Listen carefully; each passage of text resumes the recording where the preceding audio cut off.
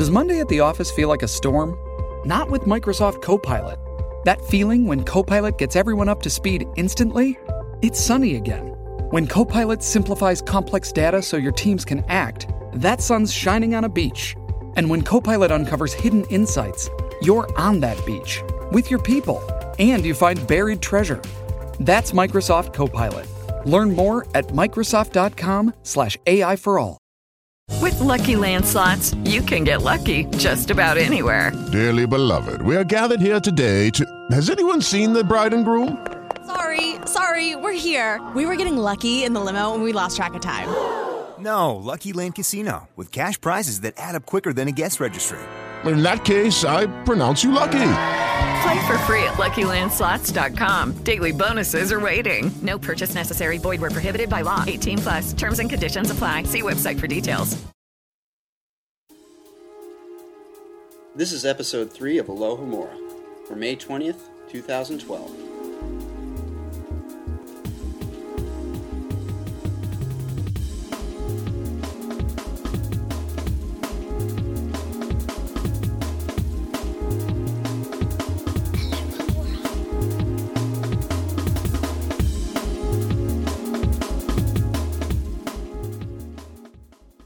I'm Noah. I'm Kat. I'm Caleb. I'm Rosie. And this is Nicola, who is a psychology student at the University of Kent. Say hi, Nikki. Hello. Hi, thanks for being on the show. I'm glad to be here. Thank you very much for inviting me. Absolutely. So Rosie, you're going to be a new staff on the show. Tell us a little bit about yourself real quick. I'm new to the show, but I'm original staff for Alohomora. I've been working with MuggleNet for about 6 years now on the fanfiction website, moderating and editing people's work and just generally being involved with the Harry Potter fandom. And how big is that community? Oh, it's massive. I think we've got something like 15,000 authors on there. Wow, it's that's one huge. of the biggest Harry Potter fanfiction databases online. That's really cool. So Nicola, now you're going to be our guest fan this week, and you're a Slytherin, and which is very important because we're covering the Sorting Hat chapter this week. So all the houses are represented. Tell us a little about yourself. Well, as Rosie said, I'm a student at the University of Kent. I have been a massive fan of Harry Potter since I was about 10 years old, when my best friend threw the book at me and told me to read it. And ever since then, I have loved her to pieces, because I was introduced to the actual fandom in general through MuggleNet fanfiction when I was about 16. So that was a little bit too late, but I'm glad I'm definitely involved. And it's a brilliant opportunity to be here, so thank you again. No, thank you for filling our Slytherin spot. Yeah, I'm a very proud Slytherin it is. Just to quickly explain what we are on this podcast, we're rereading the book series and analyzing them, going through the chapters one by one, and we bring a new fan on the show every week. And I just wanted to also announce that a few weeks ago we launched a new section for MuggleNet, not some other different staff members on the site, called MuggleNet Academia, led by Keith Hawke and the Hogwarts professor, John Granger. And with other various professors and also fans. They are analyzing the books as well. I mean, they're not really going through, book by book as we are, but they're doing more collective theories, higher academic theories, some lots of crazy stuff. So if you like Alohomora, give MuggleNet Academia a chance too. Why not? So, this is part of MuggleNet's overall initiative to get back to the book series, recover the magic, and have a good time while doing it. So you should definitely check that out. We'll put a link to that in the show notes. Awesome. We would like to take a quick moment to thank our sponsors, Audible, exclusively for fans of Alohomora. They are offering a free audio download. They have over 100,000 titles to choose from, so head over to audiblepodcast.com/open to get yours now. Let's jump right into the recap from last week's show. We covered chapters 4 through 6 of Philosopher's Stone. We had some really great conversations happening on the main site and on the forums. Slytherin Girl. Slytherin Girl says, your conversation about Vernon's attitude to wizards and Harry really got me thinking. What if Dudley had been born a wizard? It could have happened, and surely both Petunia and Vernon would have considered this, seeing as Petunia's sister was a witch, so there must have been magic in the blood. How would Vernon have reacted? Would it have changed their relationship with James and Lily?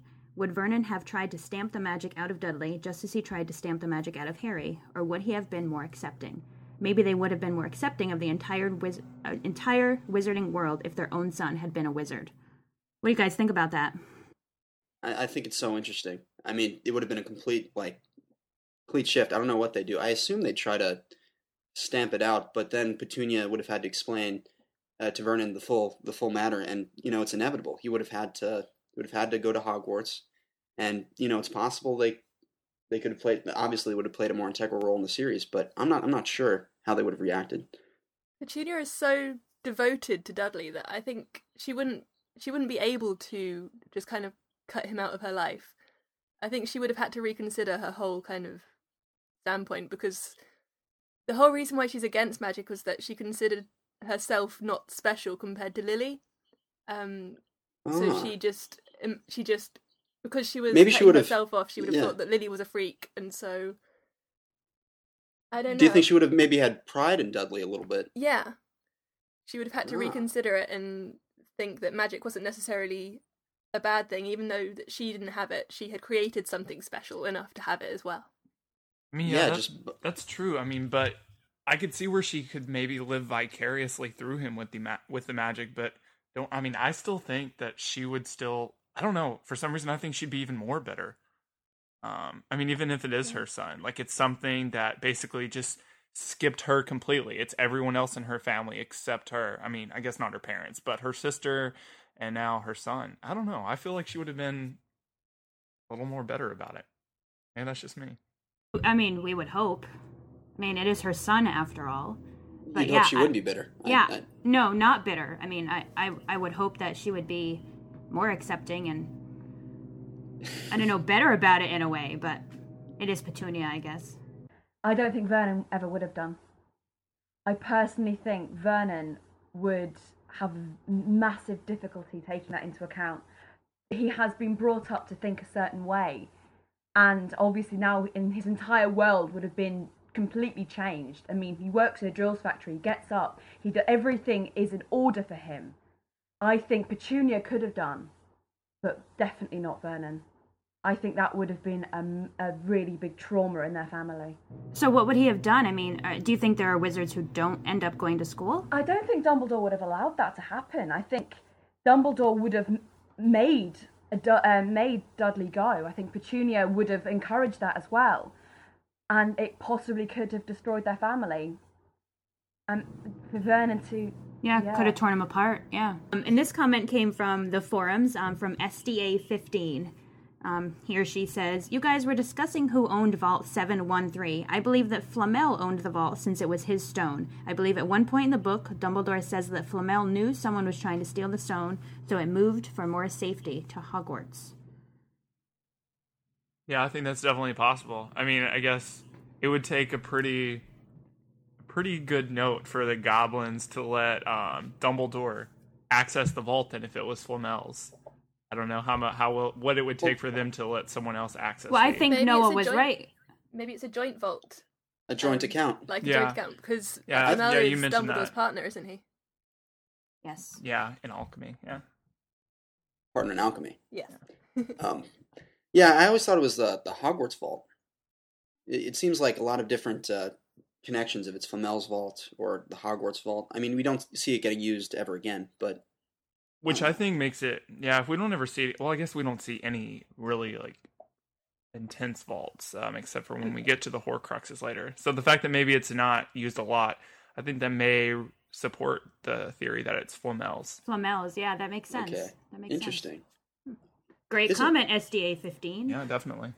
Yeah, you never think about it, but Quirrell got very far, and he managed to open the vault. It would seem without touching it with a goblin. Any scheme about how he might have done that? Well, how do we know he didn't use a goblin? Yeah, he may have killed a goblin or used the Imperious Curse. Right. I mean, that seems to be the surest way, being that you need their you need their touch. Right. So our next comment's from Aberforth from the forums. I think it's Aberforth. Aberforth. Oh, okay. That's very clever. Regarding Hagrid's potential cruelty to Dudley, I think it's more of a culture clash between the worlds. As we've seen later in the books, wizards have very different methods of punishment than Muggles. Although McGonagall disapproved, everyone else loved Moody Crouch Jr.'s ferret episode. Nobody took a moment to think that it may have hurt Malfoy or traumatized him. Even McGonagall only really seemed to care that Moody was breaking rules, not that Malfoy may have been hurt. Even in Sorcerer's Stone, Philosopher's Stone, we see that it's apparently totally appropriate in wizarding culture to send a bunch of 11-year-olds into the Forbidden Forest in the middle of the night with minimal supervision for detention. I doubt he realized how different it was in a Muggle setting. While it was unnecessarily cruel, I don't think Hagrid meant it very maliciously. Relies on the fact that Muggles can't undo the magic, whereas wizards can. So, whereas Hagrid might have thought he was giving him a tail until someone else took it off, because he forgot that they couldn't actually remove it. Right. So it would have been a lesser punishment in the wizarding world than it was in the Muggle world. That's true. Yeah. I love this point of bringing up the 11-year-olds going into the forest. It's always something that like stuck out for me, and it's such a good point that, you know, just sending a bunch of very young kids to this deadly forest, barely supervised. Yeah, there's definitely a different sense of what punishment to use in the wizarding world. And we know that Argus Filch has not had the best punishment strategies. I feel like there are a few scenes where he talks about hanging kids up by their ankles in the dungeons. Behavior. I'd say so, yeah. Oh my. We love to read your comments and, you know, continue the discussion. So keep going there. And, you know, thanks again for submitting these. Yeah, they were great. Continuing the discussion. We love it.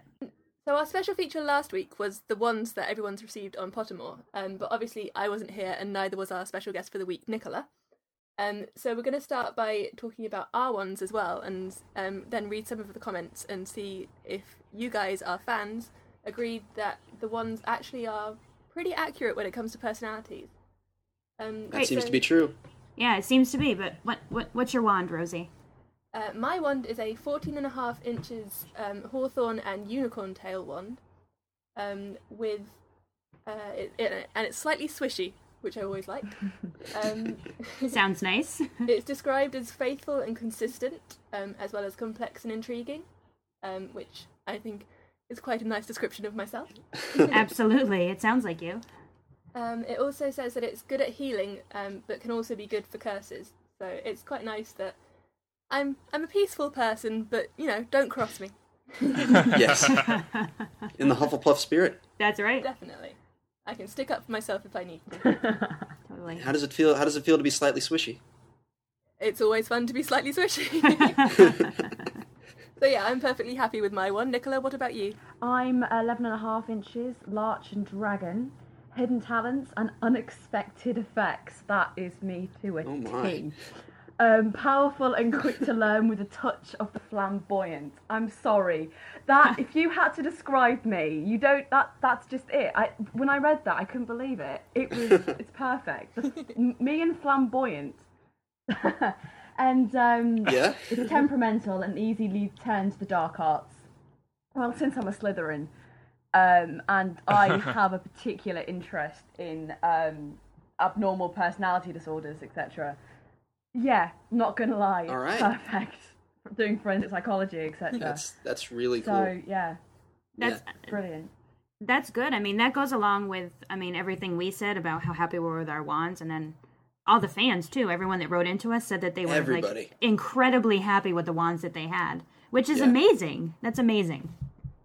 Yeah, Joe should be given a lot of credit for this, because so much thought obviously went into the wands and the sorting test. It had to be, and you know, I was happy with it. Everyone has been, and they do seem to be accurate to a T. Kind of weird, kind of crazy. I really want to know how they've done it. Man, how they've actually managed to make those questions so applicable to people, because that was almost scary when I read mine. So. I wonder, is there anyone out there who didn't like their wand? If you didn't like your wand, you should write in and tell us, because we're curious as to why. I mean, you guys remember the test for it. Some of the questions seemed almost completely unconnected. Like, if you would rather walk through the forest, or towards the beach, or towards the castle. Yeah, that's what baffles me, because reading those questions, when I took the test, I was like, how is this going to figure out my wand so perfectly? And, like everyone has said, it comes out perfectly. That's what's so brilliant and mind-boggling about it, is these very seemingly obscure questions just pinpoint you perfectly. I mean, questions like that one I just said, they seem to be looking at more of your sensitivities, or your sort of personal feelings, as opposed to with the sorting test. It seems to be, what do you really believe? Your preferences, your virtues. With the wand, it seems more reflexive, like your instinctual feelings in a manner. Like also with the, I think there's an open chest, and you can pick between various artifacts, between a mirror, a key. Yep, I remember that one. Yep. Yeah, and I remember very cleverly picking the key because I thought it'll be able to open the chest later, and I can have all of them. I think I picked the scroll. Yeah, I don't remember though. I honestly can't remember. It was so long ago at this point. Thanks, Polymore. Yeah, so the general consensus is that these ones are incredibly accurate for personalities, and we've got some great comments from our main site. Scarlet Snitch says, saying the wood is magic and the core comes from a magical living being, we could also assume for this argument that it is a sentient source of cognition. The wand imbibes the magic of the wizard as they use the wand, and this act would increase the power of the magic over time. As the wand's source is magic and living, it would probably recognise similar characteristics in the wizard looking for a wand, and that's how a wand chooses the wizard. Do you guys agree that it's the wand's kind of living personality that makes it seek similar characteristics, or can you have a wand that is contrasting your personality but still complementing it as well? I don't know, because, I mean, especially with all of us knowing our wands, everything about the wand complements us so well. And, the wood and the core and even the flexibility. And the combination of those two. Yeah, I think it would be hard to have a contrasting wand. I feel like you'd constantly be battling between the powers between the wizard and the wand would be battling. Definitely. Yeah. And if you remember with Meg's wand, it was actually a kind of an adamant thing, and it needed a powerful person to kind of contain it, and that seems to match the attitude. So maybe the wand is this sort of a magical clone, or a wand clone of the personality to the nearest participle, So thinking about that, when we have wands that are passed down from person to person, such as Ron's wand was passed down from one of his older brothers, and then obviously that's the myth of the Elder Wand. How do those wands reflect the magic of their owners? Well, we actually got a great comment on the website about that specifically from Lily James. They say, there are many cases of family wands being used. Neville uses his father's wand, Ron uses his brother's, and Draco uses his mother's for a time. Although all the wands appeared to perform magic well, though Hermione's wand and even the Blackthorn wand didn't perform to equal standards for Harry as Neville, Ron, or Draco's wands did for them. Yet one thing in common with all three wands that differs for Harry's use of the Blackthorn and Hermione's wand is that they were all originally wands from within immediate family, parents or siblings. Maybe this is because family members often have similar traits. If Ron is like his brother, which he is, Neville is like his father, which we are told he is, and Draco is like his mother, well, clearly, then it would follow that wands who perform better with compatible owners than those whose similar traits and related to the owner would possibly be able to work with the wand. Yeah. Good point. Do you think it's possible that wands keep a sort of memory of past users? Or I know the Elder Wand had this. It had, collected maybe some powerful magics from past users. But what if family wands also reflect a little bit of the power or the usage of past family members? Yeah, I think that's definitely possible. I mean, that just plays into how, wands have this sentience where they're able to grow with the user, and in this case, if it goes from one user to another. Yeah, and the Elder Wand can do this a little bit more than other wands, I believe. I think that's something that's definitely true for the Elder Wand. It has this greater capacity to do so than probably these other wands. And right, exactly. Because of the wood, because of the everything, and I believe it almost has a bloodthirstiness because it traveled from so many different members. It adopted all these personalities. Right. The only thing we actually know about the Elder Wand is that it's made from Elder, isn't it? We don't know anything about a core at all. Isn't the core from a hair of a thestral? Yeah, thestral hair. Yeah. So what does Pottermore say about that? Can we look it up? I'm not sure Pottermore says anything about it. Yeah, it doesn't say anything about the thestral hair. So. I don't think we've gotten there yet, but we know that it's not. Obviously, it's not from Ollivander because he doesn't use thestral hair, right? And So let's toss that to the fans. Tell us what you think the thestral hair does for the Elder Wand. It's incredibly unique, and the connection to death. You can only see a thestral if you've seen death. Yep. So we can say that Thestrals have some sort of affinity or connection to death, and therefore the Elder Wand as well. It has otherworldly. So yeah, go into the forums and we'll talk about it next episode. It works really beautifully with the story. It does. And there was actually a comment on the forums made by Silver Doe 25. They say, last note on wands. Do you ever wonder, 1, what Dumbledore's original wand was? And 2, good. Where is it since he began using the Elder Wand? She says, let's have a peek inside Hagrid's pink umbrella now. Oh, brilliant. Awesome. That's really interesting. Wow. I'm baffled at what Dumbledore's original wand might have been. Come on, Joe, let us know. Yeah, seriously, we need more for Dumbledore. Well, if any Noble fans would like to go through all the wand woods and cores and try to find it, we can speculate. Yeah, try and pick one out. Do you think that he even got his wand from Ollivander? I mean, I guess it would make sense, but yeah, I guess he would. So we know that his core would be Dragon Heartstring, Unicorn Hair, or well, Phoenix would make sense, right? Phoenix Tailfeather, yeah. Maybe it might. I would think in Phoenix just because of his affinity for Fawkes, but you never know. It could be Unicorn. I have Ollivander's shop has been there since the 1500s, hasn't it? So he potentially is hundreds and hundreds of years old and would have been there. Ollivander's has been there since 382 BC. Yeah. Okay, I got the wrong date. Good one, Caleb. Yeah. Walking encyclopedia, I'm telling you. That's right. So do you think it was originally the same Ollivander, or has there been generations of Ollivanders making one? Oh, I think it's generations. Yeah, definitely generations. I mean, Ollivander's an old guy. Don't get me wrong, but so we have one more really great comment on wands that we took off the forums by Patronus Caster. The comment is, can different types of wood be combined to make a wand? What about cores? Does it make the wand more powerful, or is it not possible? And can a witch or wizard use more than one wand on a spell? And obviously that last part we learned that yes, you can use more than one wand on a spell, because in the last book, spoiler alert, when Harry takes all the wands and uses 7 of them to get Lucius Malfoy. 7? Oh, I don't think I can't think of the number. 3, 4. It's a lot. I do not think that woods can be combined, or cores that can be combined, that they cannot be combined. Maybe that's just my theory, but I don't think they would work as well. I think it would dilute the uniqueness of each of those things. And if we're about to get in the question of the week, where we talk about wands as being sentient life forms. If wands were people, and you talked about fusing them, you're talking about a Frankenstein-esque wand that is oh my gosh, it's horrible. It's scary to conceive of. I think it definitely may have been attempted before, but probably not to reach a good end. Well, Ollivander, with his thirst for greatness, might have done a little bit of experiments. He dabbles in some shifty experiments, for sure. Last week, in response to all this wand argument, I actually created my question of the week, which was, knowing what we know about wands, their ability to choose their master as well as possibly communicate with each other, as proven by the effects of Priori and Contantum, to what degree do we think wands can really think? Like, how can they? Do they have thoughts? Do they have moods? I mean, we know that with a wood and a core, they can. It creates certain effects and creates these almost moody personalities. So, to what degree can they act on their own?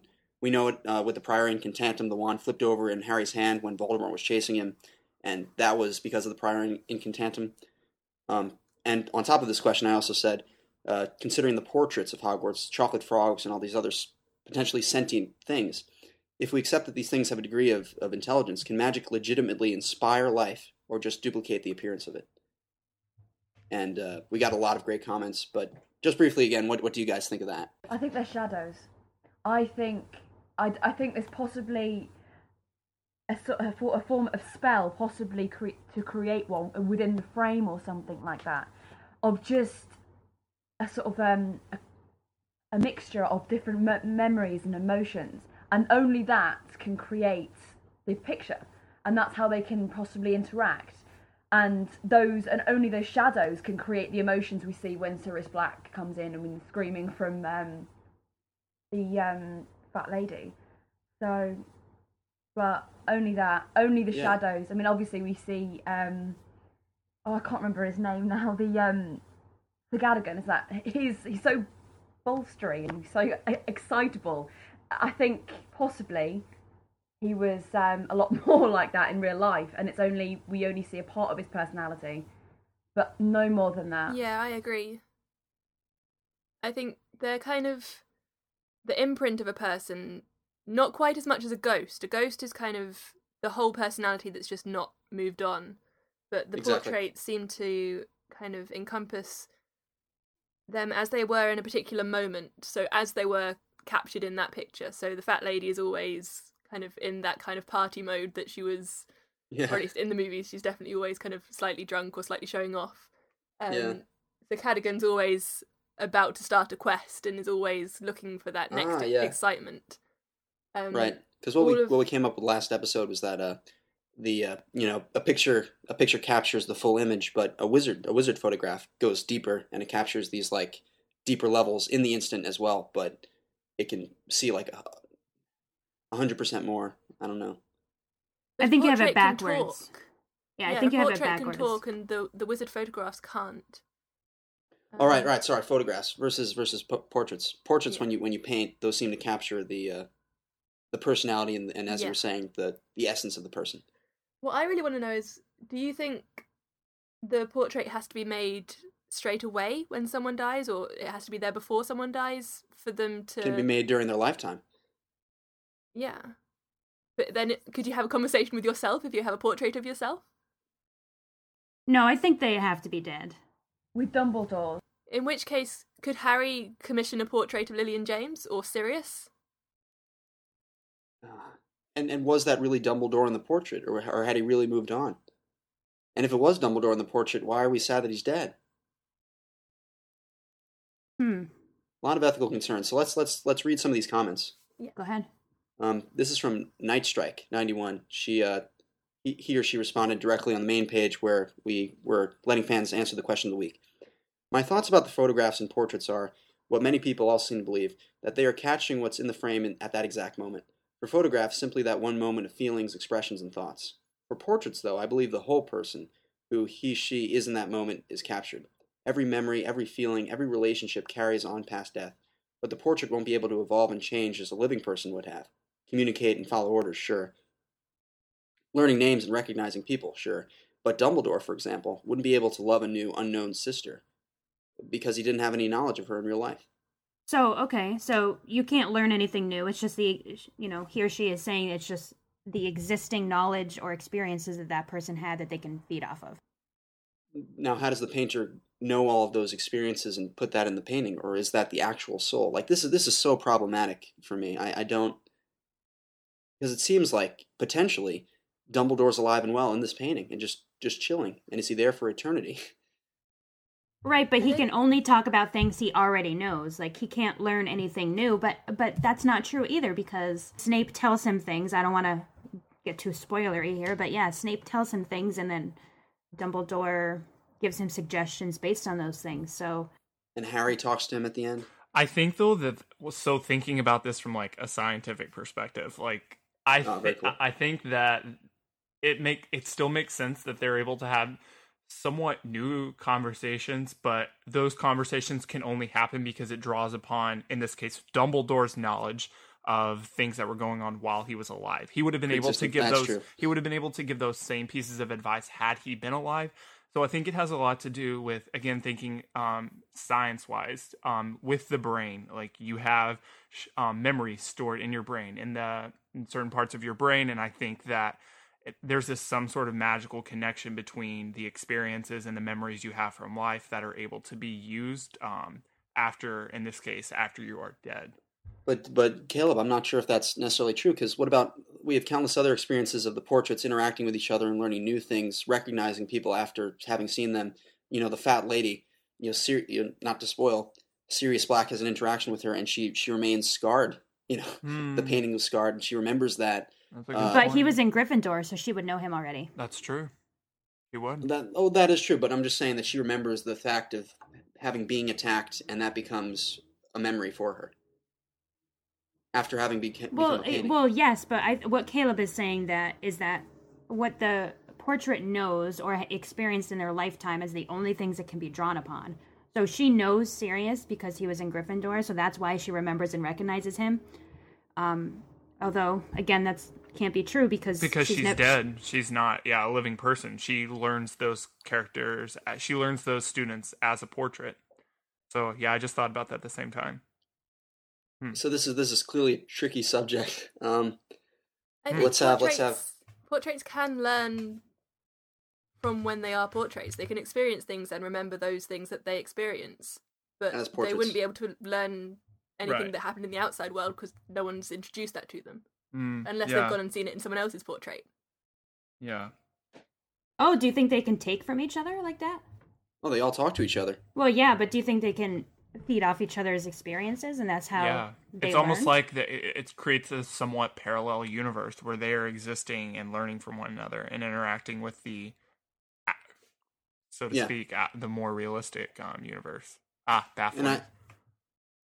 And I'd agree that they're still shadows, but they are these separate entities. It's very strange. Again, it brings it right back to that chalk zone where there's this like own little world that they live in. That they can experience and learn from each other in that world. It's so strange. Definitely. It's really interesting if you think about how many aspects of the Harry Potter books are about the fear of death, and yet you've got all of these different ways of continuing to live after death, whether you're a ghost, whether you're a poltergeist, whether you're a portrait. It is Ryan here, and I have a question for you. What do you do when you win? Like, are you a fist pumper, a woohooer, a hand clapper, a high fiver? I kind of like the high five, but if you want to hone in on those winning moves, check out Chumba Casino. At ChumbaCasino.com, choose from hundreds of social casino-style games for your chance to redeem serious cash prizes. There are new game releases weekly, plus free daily bonuses, so don't wait. Start having the most fun ever at ChumbaCasino.com. No purchase necessary. VGW. Void where prohibited by law. See terms and conditions. 18+. With Lucky Land Slots, you can get lucky just about anywhere. Dearly beloved, we are gathered here today to... Has anyone seen the bride and groom? Sorry, we're here. We were getting lucky in the limo and we lost track of time. No, Lucky Land Casino, with cash prizes that add up quicker than a guest registry. In that case, I pronounce you lucky. Play for free at LuckyLandSlots.com. Daily bonuses are waiting. No purchase necessary. Void where prohibited by law. 18+. Terms and conditions apply. See website for details. Hey guys, it is Ryan. I'm not sure if you know this about me, but I'm a bit of a fun fanatic when I can. I like to work, but I like fun too. It's a thing. And now the truth is out there. I can tell you about my favorite place to have fun. Chumba Casino. They have hundreds of social casino style games to choose from with new games released each week. You can play for free anytime, anywhere. And each day brings a new chance to collect daily bonuses. So join me in the fun. Sign up now at ChumbaCasino.com. No purchase necessary. VGW. Void where prohibited by law. See terms and conditions. 18+. Would any of you come back as a ghost or a portrait? No, not as a ghost. No. Maybe as a portrait, but because I would still, in theory, be moving on. But I would not come back as a ghost. It's like having a Horcrux, though. It's like you can't, and we still haven't bridged the fact of, is this the person or is this a new person? Because potentially the soul is at rest, like Dumbledore's, and this is just a copy or something. It's like they took his brain and stuck it in the painting. Yeah, I don't know. It's I personally, I wouldn't do it. I kind of, after that, because otherwise you're just caught in this parallel spot. You see actively everything that's going on in the real world, but you can't really touch it. You can't really be there. Almost like with the Resurrection Stone. Right. Spoiler, but you know what I'm saying. It's not full life. I wouldn't wish that on anybody. Right. But Dumbledore obviously chooses it, so it can't be all that bad. But are you conscious of it, though? That's true, but... Would your actual self, your conscious self, as in you or I are now, be actually aware of this shadow or this imprint in the real world? That's what I'm thinking. I think maybe not. We're going to talk about this more when we get into ghosts later, but you definitely have to make a conscious decision about what you want to do before you die. So another part of that question, guys, was about how if wands can think or not, and I think this is a great comment from Snape's best student, and... I'm gonna assume you or he or she is, because the name is that. I don't think wands can necessarily think, but feel. I think trees have the ability to feel even if they don't have the mind to process it. Since wands are made from trees, Ollivander and other wand makers maybe enhance these feelings to almost thoughts. Because of all the different things wands are made up of, I think they have the ability to know who is their true master through magic. That's a pretty great comment. That is great. It kind of reminds me of Treebeard from Lord of the Rings. That's exactly what I was thinking about. How Tolkien, so obviously we probably have some fans who are also Tolkien fans, give so much personification to trees in Lord of the Rings with Ents. Yep. And that also reminds me, everyone should go ahead and give some love to our sponsors, Audible. They have so much to listen to, over 100,000 titles to choose from in pretty much every genre. Yeah, from fantasy, business, teen, fiction, nonfiction, romance, sci-fi, even newspapers and magazines. Yeah, exactly, Kat. I mean, Audible is the best place for all your audio downloading needs. And right now, Audible has a really great special offer for our US and Canadian listeners. They can visit our unique link created specifically for them and get a free audio download today, right now. So go right now to audiblepodcast.com/open. It's funny that you actually mentioned Lord of the Rings, because I actually just downloaded Tolkien's Fellowship of the Ring the other day. And I gotta say, the quality is pretty good, and I downloaded it right to my iPod. It was pretty easy. I think I'm gonna go browse some more books, actually. I'm sure you can find something awesome on there. After all, Audible is the leading provider of digital audio entertainment. Yep, so every one of our listeners should take a minute to visit the site and start downloading directly to their computer. For easy listening on burned CDs, MP3 players, and even your iPad, iPhones, or Androids. Again, the website made just for you is Audible, AUDIBLE, podcast, podcast.com/open, OPEN. So visit audiblepodcast.com/open for your free download today. Great, so let's jump right into our discussion of the chapters this week. We are going to be covering chapters 7 and 8, The Sorting Hat and The Potions Master. Ooh. Wahaha.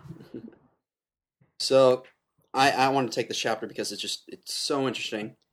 So, McGonagall has just told the first years that they're about to be sorted. They're very scared. And this is the same actually in the movie.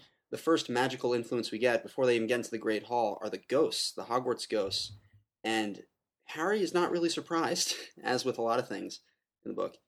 And, I just want to talk about this briefly, about how do ghosts work. I mean, we've already talked about portraits and wands, and especially with the portraits and photographs, potentially dead people living in some capacity on Earth. Now, we know ghosts for a fact are those souls who, in life were scared of death and therefore, consciously or not, chose to become ghosts and stay on Earth. So I just want to have a brief discussion of those. How does one really become a ghost, and can humans do it? And, how in general does ghostification work? And it's just really curious. And they seem to have like we said with portraits, a parallel universe where, only ghosts exist, talk to each other. We know they have clubs that don't allow nearly headless Nick in. What do you think? Well, I mean, JKR has said, very little, surprisingly, on ghosts, but the one thing that she has said over and over again is that only wizards can become ghosts, and that they have to choose the path before they die. So it has to be a conscious decision. Do we think Myrtle chose that? I think Myrtle wouldn't have wanted to die straight away. She would have been too confused, so I think she would have chosen what she considered life over death. Yeah. Because she was, murdered, essentially. I wonder if in the instant of death you get like a wizard Morpheus, gives you the red pill or the blue pill, and you can either become a ghost or you can go on. Yeah, I mean, I've always wondered, like, how does that decision work? Is it some sort of split decision? Is there, like you said, some Morpheus? I don't know. Well, or Dumbledore. It's just like, drawing up a will before we die. Do we want to be buried or cremated? But then what happens to people like Myrtle, where the death is very sudden? Do you think those? Yeah, I doubt she considered it. Yeah, do you think those people who die suddenly, especially younger people, are much more likely to come back as ghosts? I think it's the idea of, didn't Nearly Headless Nick describe it as heading towards the light and deciding he didn't want to go towards it? So he just didn't go through that door and just kind of remained behind? Yeah. Mm-hmm. Yeah, that makes sense. In this very first chapter, Jo's setting up so many ideas about how death actually works. We know that there's an afterlife, and Harry's not very surprised because he's 11. But there's an afterlife in Harry Potter, and you can choose if you want to. You can stay and be a ghost. And I don't know what the process of becoming a Hogwarts ghost is, but I guess Dumbledore and Hogwarts is just very welcoming to lost souls, and you can come in, or maybe like in the case of Myrtle, she couldn't help but haunt the U-Bend and the bathroom where she died. But they just naturally become a part of existence. And Professor Binns, he died in his sleep and just woke up the next morning and continued his class. So they're very interesting creatures. Another thing I was thinking about is it's actually, maybe it's kind of silly, but they're always wearing clothes. And I believe when Nearly Headless Nick is dressing up for his party, I believe he changes his outfit. So I was wondering, where do ghost clothes come from? No one ever talks about the ghost clothes. Are these clothes that people have died in, or is there a ghost mall? You're like a personal shopper. Yeah, because they have clubs. There's some sort of civilization parallel. What?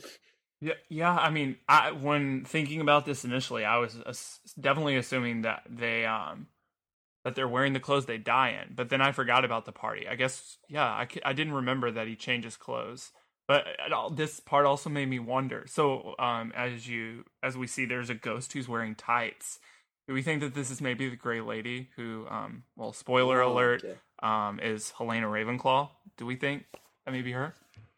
Because there was always a point, I think JKR said in some interview, much after Philosopher's Stone came out, that we have seen the ghost of Ravenclaw before, but I could never find where she's mentioned in the passage in the books before we actually learn her story. So I wonder if this is it. It must be. Yeah. But yeah, I definitely think it's the clothes that they wear when they die in. I mean, the Bloody Baron is covered in blood. Yeah. And, obviously he was murdered, so... Yeah. Wait, I thought he committed suicide. He kills himself. Oh, yeah. Suicide, sorry. Wrong ghost. Right. Oh, spoiler alert, a little late. Sorry. That's all right. It's not the big spoiler. There's more of a spoiler really. But this is what really gets me, though. Those clothes, are those dead clothes? How do you kill clothes? Well, think about it. I don't know. When you get a hole in it, I don't know. Sometimes I think it just dies with the person. Yeah. I think to an extent you need to have a bit of artistic license here. I mean, having 11-year-olds witness kind of naked ghosts wandering around wouldn't necessarily be a good thing. Oh, no, gosh. Probably not. I'm just thinking about the ontological concerns about ghost clothes. I still can't fathom that they exist. And, if I'm going to say that ghosts exist, I have to say that ghost clothes... anyway, we can talk about that later. So is there like a Mall of America? Is that what you're saying? Like, with ghost clothes? Yeah, I mean, they probably run into each other in the shop. They flow right through each other, in fact. Anyway, let's jump right into a Sorting Hat discussion, because as we know, this is the time that all the first years get sorted in front of everyone. Harry's scared. And we know of the Sorting Hat. It has a bit of a personality. There's that one line in a later book where he's talking about how the founders put some brains in him. So we know that his personality is a kind of a collaboration of all of them. And did you say, Kat, that it's a growing personality? Yeah. Back in an interview in 2000, Joe said that the character you might be most surprised to see evolve is none other than the Sorting Hat. There is more to the Sorting Hat than what you have read in the first 3 books. Obviously, this was after Prisoner of Azkaban, but right. She continues to say readers will find out what the Sorting Hat becomes as they get into future books. So, obviously, this is... Maybe she was even planning something a bit more for the Sorting Hat, other than, of course, giving Neville the sword later. But what a complex character, and to what degree do we think it can think? I know this has been a running theme in our shows, but let's talk about it a little bit. Or her. What is its gender? Well, I think while we're at it. I think given it... Well, I guess it's really the movie that makes it a male voice, thinking about it. The book never really... makes any indication if it's a male or female voice. So that's interesting, actually. It's Pat. It's actually 2 females and 2 males. Yeah. Right? Yeah, also you have to think that it's Godric Gryffindor's. It was originally his hat. So I guess that sort of makes sense that it may be male if it comes more from him. That would make sense. Yeah. But I've always wondered, like, how, like you mentioned it, we know that they sort of, collaborated to put the magic in it to use as a sorting mechanism, but how did they actually do that? Like, what did they do to, put their philosophy of what their house should be into this hat? I think it wasn't a matter of programming. They literally took they put their brain or their personalities inside this hat, and it's this great collaboration of all of them. Yeah, well, we're going to talk about the Sorting Hat, in depth a lot later in our special feature. Yep. So, as we know, Harry is deathly afraid that he's going to be sorted into Slytherin. This is while we're meeting these other Slytherins, and Millicent Bulstrode is called up, and she's described as... Here's a line from the narrator. Perhaps it was Harry's imagination, after all he'd heard about Slytherin, but he thought they looked like an unpleasant lot. This is in regards to the entire Slytherin table. And, the Bloody Baron is the Slytherin ghost, and it's all bloody, and he's generally a nasty guy, it looks like. Millicent Bulstrode, just the name of her, this random first-year Slytherin who will, Hermione has that confrontation with later. They're just... Why are they so ugly? We see this, it's just kind of like with the Dursleys. The evil characters are painted as such as these... You kind of want to hate them because they're not very attractive. What do you think about this? We're getting Slytherin prejudice at the very, very beginning. Yeah, I think it's just like you said, just like with the Dursleys, but maybe even more so here. I think Joe is setting up this us versus them from the perspective of Harry very early, even though he doesn't really know too much about the Slytherin house or people in it. It's clear that he sees them as the opposite of what is good. Yeah. I don't know. I think there's going to be a lot of Malfoy fans out there that are going to disagree with that because... he's described as, not ugly. He's, fairly kind of dreamy. That he's described as pale, pointed face with fine bones. Ugly people don't generally have fine bones, so. Yeah. But Cat, Draco is a son of a banshee. That's Draco's true. Misunderstood. That's true. Misunderstood. Yes. Yeah, he definitely is. I'm sorry, Nicola. He is. In fact, you should be weighing in on this. I agree that he is misunderstood, but at this point, we do not know that. I think that that's true. They are all set up as the bad guys. I think there's a big difference between being described as looking unpleasant and looking ugly. They're not necessarily ugly looking; they're just mean and they're evil looking. Right? Why are Slytherins so mean? I'm just a Hufflepuff here saying it, but let's be honest here. In the books, they're a mean lot, and we gotta be nice to them. Snape was great, but Snape's mean, dude. Like, why? At this why point, can't we all just get along? Yeah, I think at this point, there's just they are the mean guys, and that's the author setting up that antagonistic aspect of the yeah, book. how boring would the book be if everybody was nice? Yeah, exactly. Oh, Nicola, as a Slytherin, what do you think about this? I know we've been referred to as the wisest of creatures. We have, it's written here, and Merlin was a Slytherin. No, I know. I believe Slytherins, we have greatness inside us, and Slytherin will help us that way. I'm not gonna lie, I can't deny, as our prefect says on Pottermore, dark wizards have come out of this house, but they have come out of every other house too. That definitely is not shown within the first few pages of the book, but we get respect because we are good at what we do. We have won the house championships, as we are told, 6 times in a row, and Snape is proud of us, and he is good to his Slytherins because he knows we have the potential inside us to be great and be amazing. And I know Voldemort is evil, but by God, he's good. Yeah. You sound like Ollivander. I have to agree, and we look after our own. We don't clamber over each other, as it says in the Pottermore introduction. We are brothers, and we are family. Oh, so that's great. I definitely think that puts Slytherins apart. And yes, okay, that sometimes might make us fearful and evil, but you always need someone who's going to put what they want, what is going to be best, even if it causes great evil now, but whatever is best in the future, the greater good is what I'm getting at. The greater good. I think you made a lot of Slytherin fans happy. Yeah, and I don't mean to bash them. I just mean, like, in this context, Joe makes them ugly. It's and Warner Brothers also made them ugly. Yeah, I think we don't get what you just mentioned until much later, which I think makes it even more interesting. Noah, did you just say Warner Brothers makes them ugly? Yeah, they do. You've got a lot of angry Tom Felton fans yelling at you right now. No, Draco's great. I'm talking about the Slytherin Quidditch team. You got the Quidditch captain, Flint, the entire team. You can't deny that they're kind of big and hulking with the teeth and yeah. I suppose. All right, I'll give you that one. All right. But little Harry doesn't want to be in Slytherin, as we see on page Not 121. Slytherin? Not Slytherin, eh? Said the small voice. Are you sure? You could be great, you know. It's all here in your head. And Slytherin will help you on the way to greatness. No doubt about that. No?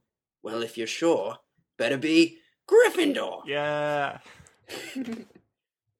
So, what do we think about this? Did Harry choose his own house? Can you choose your house? Was the hat really going to place him in Slytherin first? Notice the repeat of great here, just like Ollivander was talking about great and greatness. It seems the hat is almost impartial to good and evil. So I guess my main question is, did Harry have the big choice in here? And when you're sorted, do you really have a choice? Well, I think it definitely is his choice. I mean, I think it's later in the series, I could be wrong, that Dumbledore mentions the reason the hat almost put him in Slytherin was because of this connection that he has with Voldemort, which will obviously break down later as we get more into that. But I think all in all that it is his choice. I think that's what the series is built on, Harry's choices in general. So, and the hat, is definitely taking his choice into consideration as he places him there. Well, there's a great bit on Pottermore about this, actually, in the hat stalls section.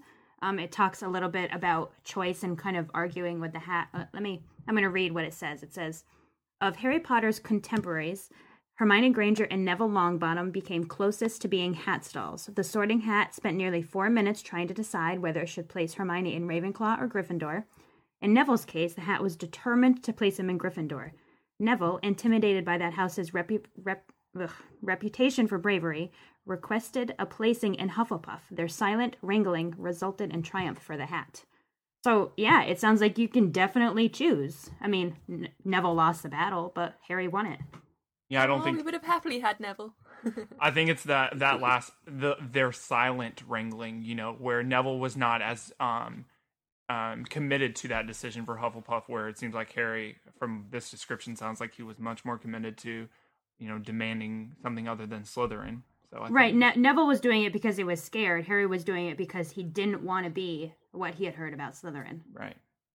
Keep in mind that the hat knows what Neville went through.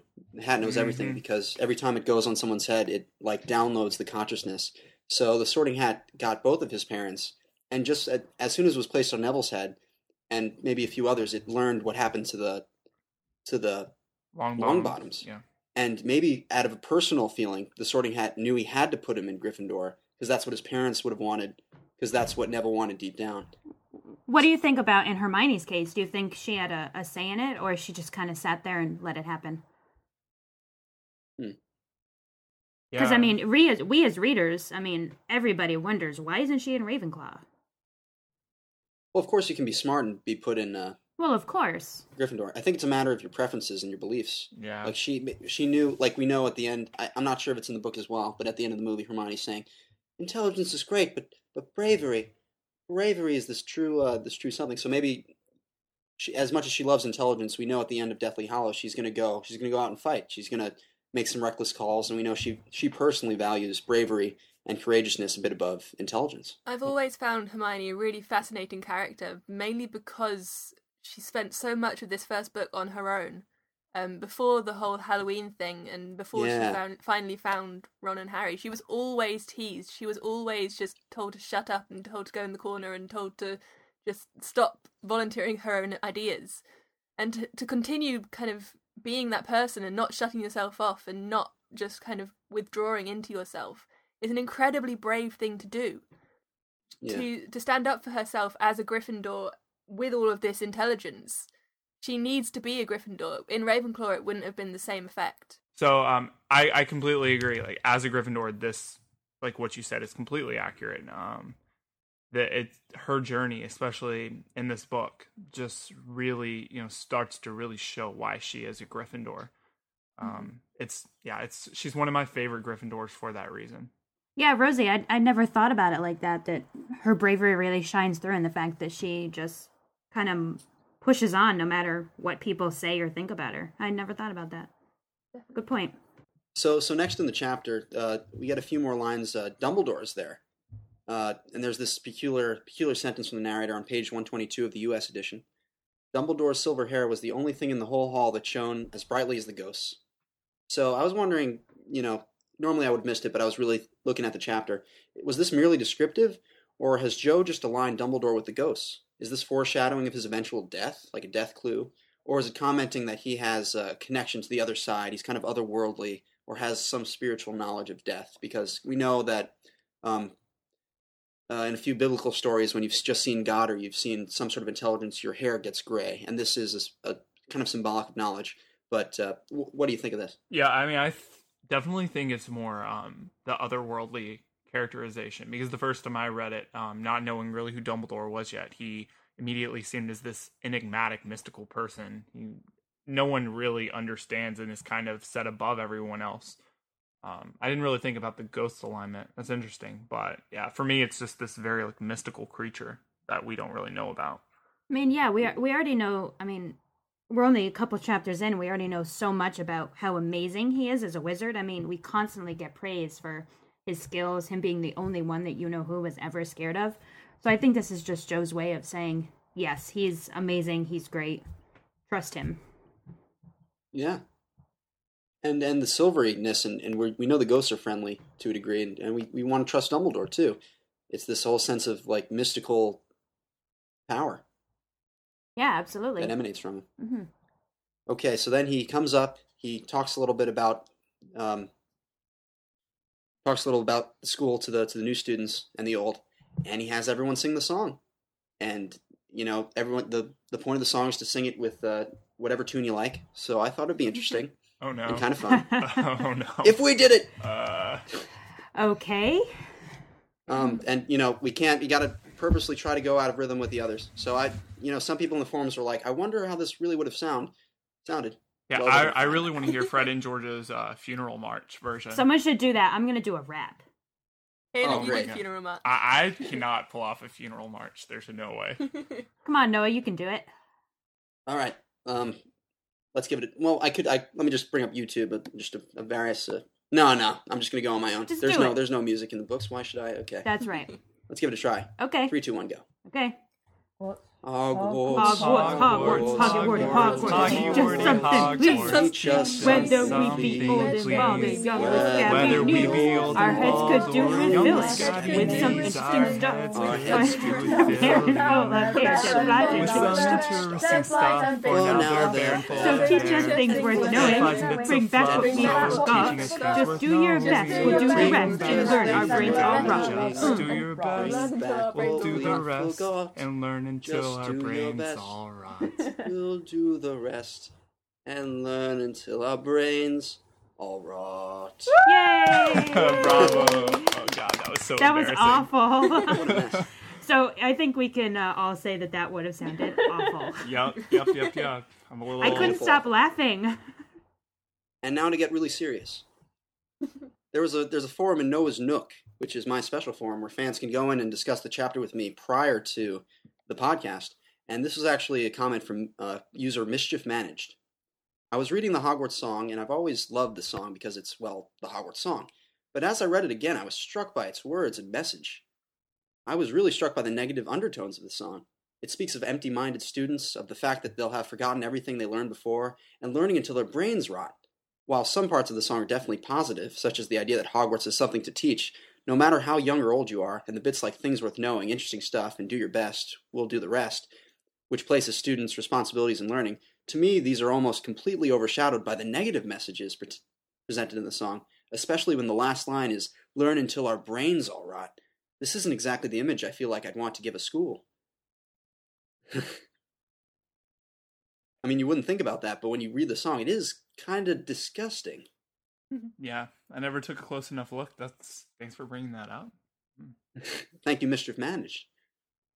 Yeah, until our brains are rot. So I mean, it's kind of silly. It's playing around with death, but we know that's what Dumbledore and Hogwarts is all about. Like, death is ever present, but you have to be kind of humorous in the face of it. Well, and I mean too, like, excuse me, all the kids sing gross little songs when they're that age, so I guess I don't really seeing it as being too out of place.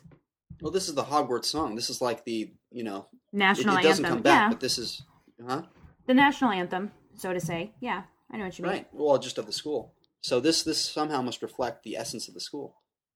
I think when Dumbledore's there, yeah, absolutely it does. Yeah, just an interesting thought. Thanks for that, Mischief managed. Mischief is managed now. Hey guys, it is Ryan. I'm not sure if you know this about me, but I'm a bit of a fun fanatic when I can. I like to work, but I like fun too. It's a thing. And now the truth is out there. I can tell you about my favorite place to have fun. Chumba Casino. They have hundreds of social casino style games to choose from with new games released each week. You can play for free anytime, anywhere. And each day brings a new chance to collect daily bonuses. So join me in the fun. Sign up now at ChumbaCasino.com. No purchase necessary. VGW. Void where prohibited by law. See terms and conditions. 18+. So then as he's closing out the semester, or he has a few words before the food, he says, Nitwit, Blubber, Oddment, and Tweak. And there's actually a great article by the Hogwarts professor, who is doing that other podcast, MuggleNet Academia, and he goes on about how each of those words is actually the put down of various houses. As in, a nitwit would be something a Ravenclaw would call an unsmart person. Huh. And I thought, and actually, his references kind of make sense. We can put the link in the show notes.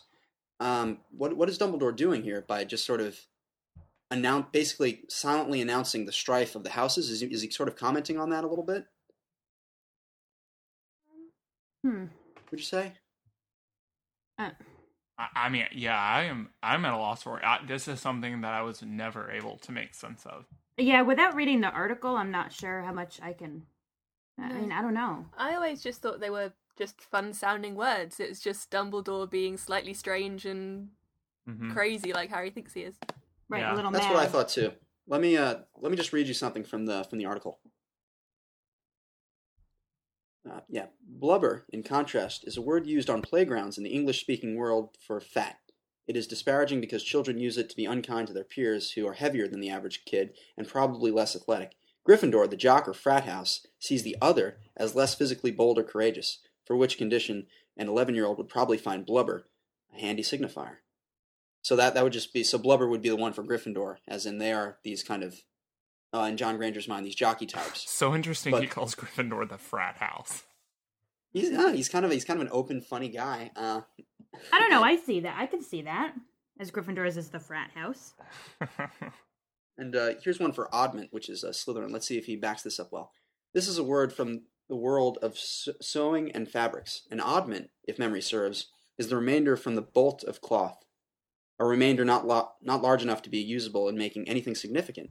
Slytherins are lovers of pure blood, and in this wholeness or integrity, the other to a Slytherin is any witch or wizard born with insufficient purity. Why can't I say this word? An insufficiency that makes them an oddment of less, even no value. That's pretty good. I mean, so it's just cool that people are reading meanings into things that previously we thought this is Dumbledore just saying, random stuff. But he is the sort of character that Joe's going to put lots of meaning into his words. Wait, are you purposely leaving out Tweak because it's a Hufflepuff one and you don't want to make your own house look bad? How dare you, Kat? I'm going to read that now. Okay. Tweak. Hufflepuff is the Hogwarts house for magical folk who are not smart, bold, or pure enough for the 3 houses described above. That's not true. Wow. That's rough. I'm sorry. You shouldn't have read that. Yeah. I don't buy into that. Killing me. From Malfoy's comments in Madame Borkin's in the Philosopher's Stone, they seem to be the dustbin house, where the nobodies wind up. Ouch! That is rough. Oh my gosh. Don't like it. Cedric's success in Goblet also suggests that Glory is something of a stranger to Hufflepuff champions. All right, I think we should move on. I don't want to hear any more of that. That's awful. No, we got to finish. So I have to doubt this is the Hufflepuff self-understanding. They look at the other and seek excess or imbalance, not excellence and virtue they lack. Hufflepuff witches and wizards are down-to-earth, humble, and real people. The other, for them, needs to be tweaked or adjusted to refine their excess and bring it to the mean, which, as Aristotle teaches, is where virtue really lies. Yeah. Okay. I don't think we need to tweak people. Yeah, I don't buy that one. I agree with the other three to an extent, but I don't buy that one. All right, well, just a theory we're trying out. If you'd like to discuss the article, it'll be in the show notes, and you can go right into the forums. Okay, so Harry goes up to Gryffindor Tower with Ron, and then he has a dream, which he immediately forgets.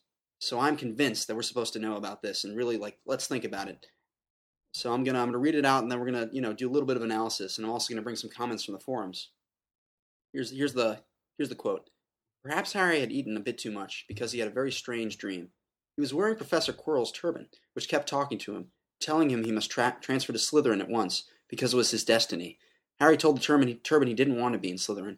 It got heavier and heavier. He tried to pull it off, but it tightened painfully, and there was Malfoy, laughing at him as he struggled with it. Then Malfoy turned into the hook-nosed teacher, Snape, whose laugh became high and cold. There was a burst of green light, and Harry woke, sweating and shaking. So at first I just saw this dream, and I was like, okay, it's a collaboration of all of, Harry's various, bad guys. Not bad guys, but with Quirrell thrown in the mix. He has a bad feeling towards Malfoy and Snape, obviously. But we actually got some pretty interesting comments from the forums. What are your guys' initial reaction? I think it's a great bit of foreshadowing. I mean, Voldemort is already in Harry's mind, even, I think, in a kind of unconscious way. I think it's great. Yeah. Here's something from Snape Escape. I think it's pretty symbolic of what the near future holds for Harry. Bear with me here, because some of this may be a little far-fetched, but you said you liked wacky theories, right? In the dream, the turban is talking to Harry and telling him to transfer to Slytherin, because that's supposedly his destiny. Now, on first thoughts, I believe this to be Voldemort somehow communicating with Harry through the dream, but after a bit more thought, I came up with another idea. What if it was the part of Voldemort lodged within Harry, the Horcrux, spoiler, that manifested itself in the dream? What if Harry's consciousness is intermingled with this part of the Dark Lord, and that he's having a sort of inward battle during the dream? Harry told the turban he didn't want to be in Slytherin. After this, the narrator states that the turban gets heavier and heavier. I think that this symbolizes the hold that Voldemort gains over Harry in the years to come, not only emotionally as he murders his friend Cedric, but also mentally, as Harry begins to see things through Voldemort's eyes, and physically as he feels his scar prickle. The narrator goes on to say that the turban tightened painfully. Couldn't this be a foreshadowing of the burning of Harry's scar? Malfoy turns into Snape, and a flash of green light. So I'll leave that up to someone else to try and figure out. Okay, so that's pretty cool. Snape Escape is suggesting that this whole dream is like a microcosm of the whole book to come. And that it's already suggestion of the Horcrux. Yeah, I completely agree with that. I mean, in so many interviews, Jo has said she knew exactly what she was going to do from the first book, and I think this cements that. Absolutely. Yeah. A lot of really good foreshadowing. Mm-hmm. Definitely. And already the connection between Voldemort and Quirrell, so much. Quirrell is this curious character. You just said all the foreshadowing. Very, very interesting. It builds on the idea of Harry's prophetic dreams as well, which obviously becomes such an important part of later books like Order of the Phoenix. Order of the Phoenix. Yeah. I just think that, dreams in fiction are just great places to close read and to think about. And the fact that the next line is Harry forgot it the next morning. I just can't leave this alone. I feel like there's something here to be discussed. Great, so that's the end of Chapter 7. Okay, so Chapter 8 is The Potions Master. The Potions Master. And we begin with a change of pace. We've been introduced to so many wonders of the magical world in the last couple of chapters that now we're taking a small step back and being introduced to the kind of everyday mundane life of Hogwarts. And the first thing we're greeted with are the whispers in the hallways following Harry around. So we're really getting to see the extent of Harry's fame now that the wizarding world can put a face to the legend that is Harry Potter. One of the first things that he says, however, is about the Hogwarts staircases, which seem to move, and he's never quite sure where he's going. Which isn't really particularly useful in a school where you've got a huge new class of students trying to find their way around. We're also told that the ghosts and the portraits don't really help give directions or anything like that. So, do you think that the teachers would accept the story about Peeves being a reasonable reason to be late, or not? Not McGonagall. Not McGonagall. Maybe some of them would be more forgiving. Yeah, but I mean, Peeves is so troublesome to everybody. I mean... evidently controlled by the Bloody Baron, strangely. Right, not even prefects, as Percy tells us. Let's give a quick brief about what a poltergeist is, because it's not a ghost, it's slightly different. So, according to the wiki, a poltergeist is a paranormal phenomenon which consists of events alluding to the manifestation of an imperceptible entity, Okay. Such manifestations typically include inanimate objects moving or being thrown about, sentient noises such as impaired knocking, pounding, scratching, or banging, and on some occasions physical attacks of those witnessing the events. Poltergeists seem to be a manifestation of events by nature kind of problematic and disruptive. However, in the case of the Hogwarts poltergeist, it's an actual kind of person, which is something like half ghost, half person, which is just causing reckless trouble with a personality. Yeah, I mean, Joe describes him as not a ghost, but an indestructible spirit of chaos that haunts the halls of Hogwarts. I mean, that sounds pretty mischievous. I think it's really interesting that he is solid-looking rather than pearly white and transparent like the other Hogwarts ghosts. Yeah, yeah. Why is it that he's so different from the other ghosts? Why does he have this kind of physical presence in Hogwarts, whereas the others don't? Right, because he's able to pick things up and throw things at the students. So he obviously is able to come into contact with physical things better than ghosts can. But then there's also the aspect of why does the Bloody Baron, scare Peeves into fixing his behavior? What can the Bloody Baron do to Peeves? Because we know ghosts can't touch things. So yeah, right. What can he do? Is there some way that ghosts can interact to, cause harm or something? And Peeves, because he's sort of in limbo between the human world and the ghost world, he's privy to both. Actually I don't know. a human or a witch or a wizard? Sorry, do we know that? I don't think we're ever told. I tried to find that earlier and I couldn't find anything. Yeah, because if about he's not, the Bloody Baron might just have we don't know. an air of respect about him, fearsome, and if he is a different entity, then there's nothing telling us the Bloody Baron can't cause harm. The concept of poltergeists are just really interesting. In kind of paranormal theory, they are thought to be manifestations of emotions and of events rather than of actual people. So you don't actually necessarily have had to have someone die and have an actual spirit in that area for a poltergeist to be created. So we need to blame the Marauders then for their very mischievous attitude.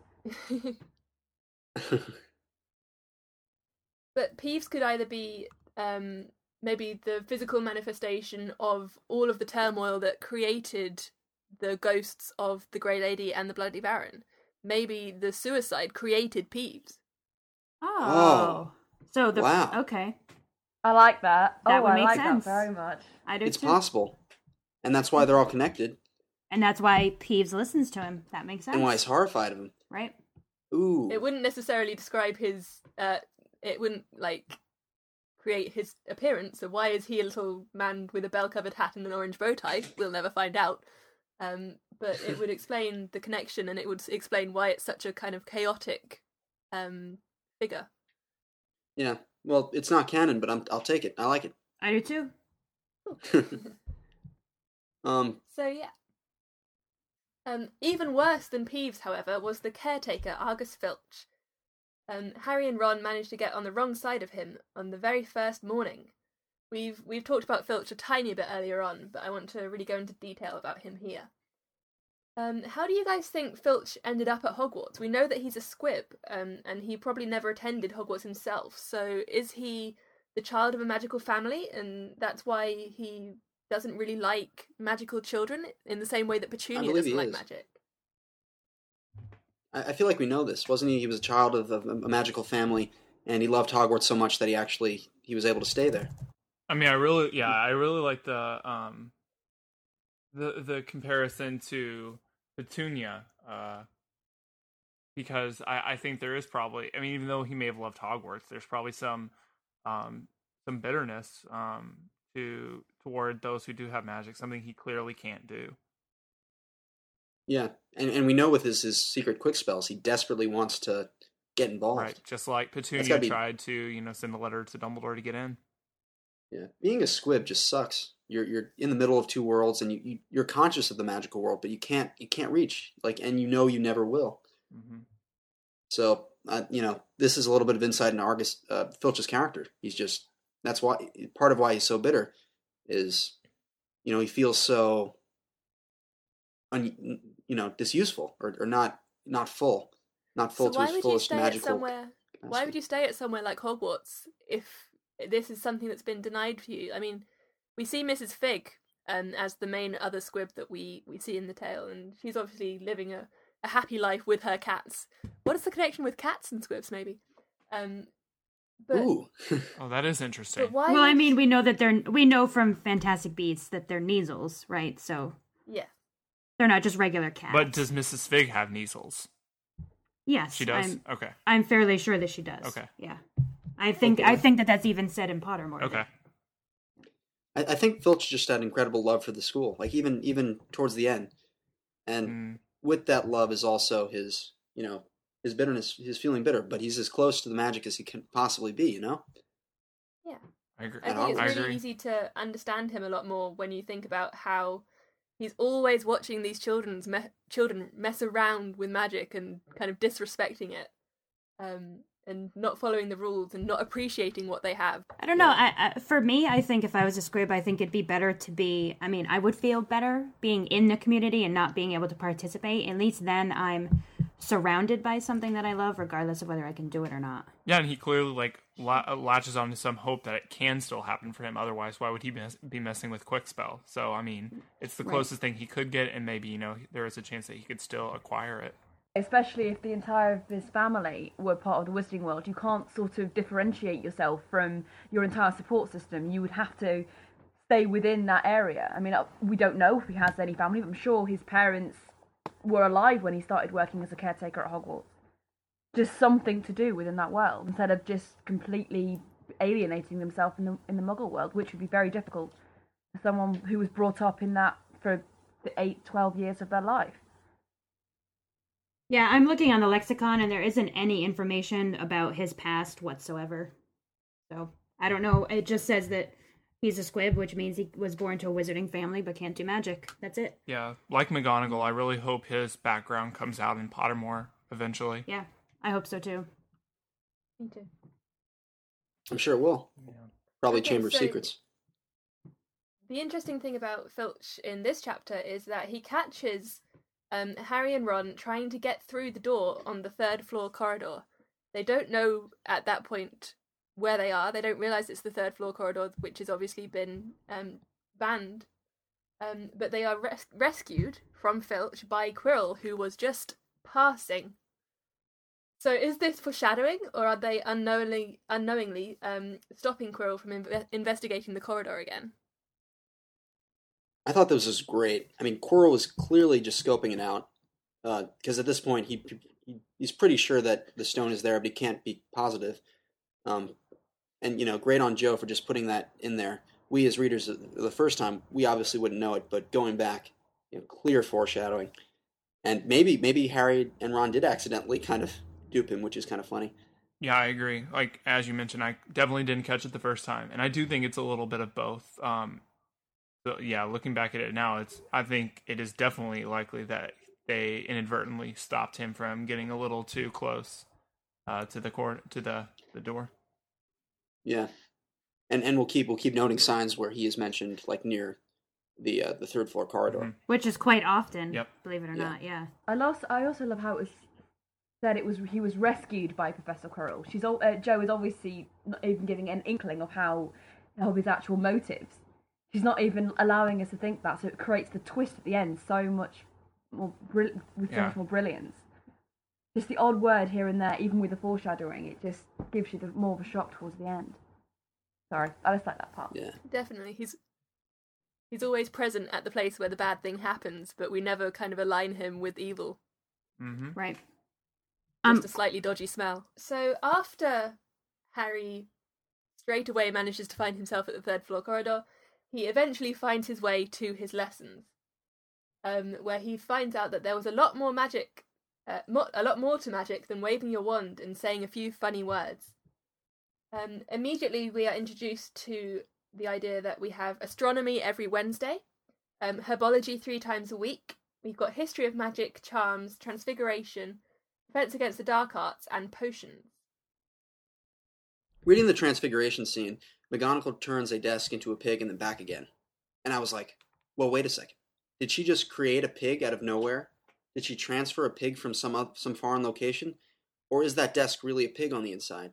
And what are the ethical and ecological concerns of this? Because it seems like there's some environmental issue here. Did she just create an animal? Like what exactly is this? Yeah, I don't know. I mean, I would think that she did not create a brand new pig. But I don't know, like if she didn't, because if she did, then I think there is a lot of, as you mentioned, ethical concerns. But if and then she turned it into a table, right? And if if it is not a real pig, then what in the world is it? Is it just some sort of like? Because it's, I mean, we would assume it's some sort of. It appears to be breathing and living, so. Yeah, it is, or some kind of illusion, maybe. It's a desk that turns into a pig. I don't think there's a problem with inanimate objects becoming animate objects. We see later on that there are goblets that become birds. And Hermione obviously conjures her little birds later on to attack Ron. I don't think there's a problem with creating animals. Are you creating? But they always have to be based consciousness? on. They always have to be based on life, though? Something. Yeah. I mean, yes, I think essentially you are creating life, but I mean, like we've already talked about, they don't seem to place any real concern on it. Yeah, exactly. I think it's new life. And then what about? Go for it. What about when you have like Ron, who's just sort of messing about, and he creates a goblet, half rat, or something to that effect? Yeah. This is torturing animals. I think that's in the movie.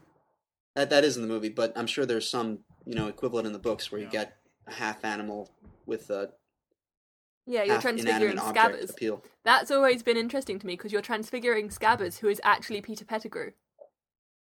Yeah. Oh, yeah, that's... Oh, right. How is that even possible? Right. How many levels can you transfigure a desk into food? No. Well, I mean... I don't think so.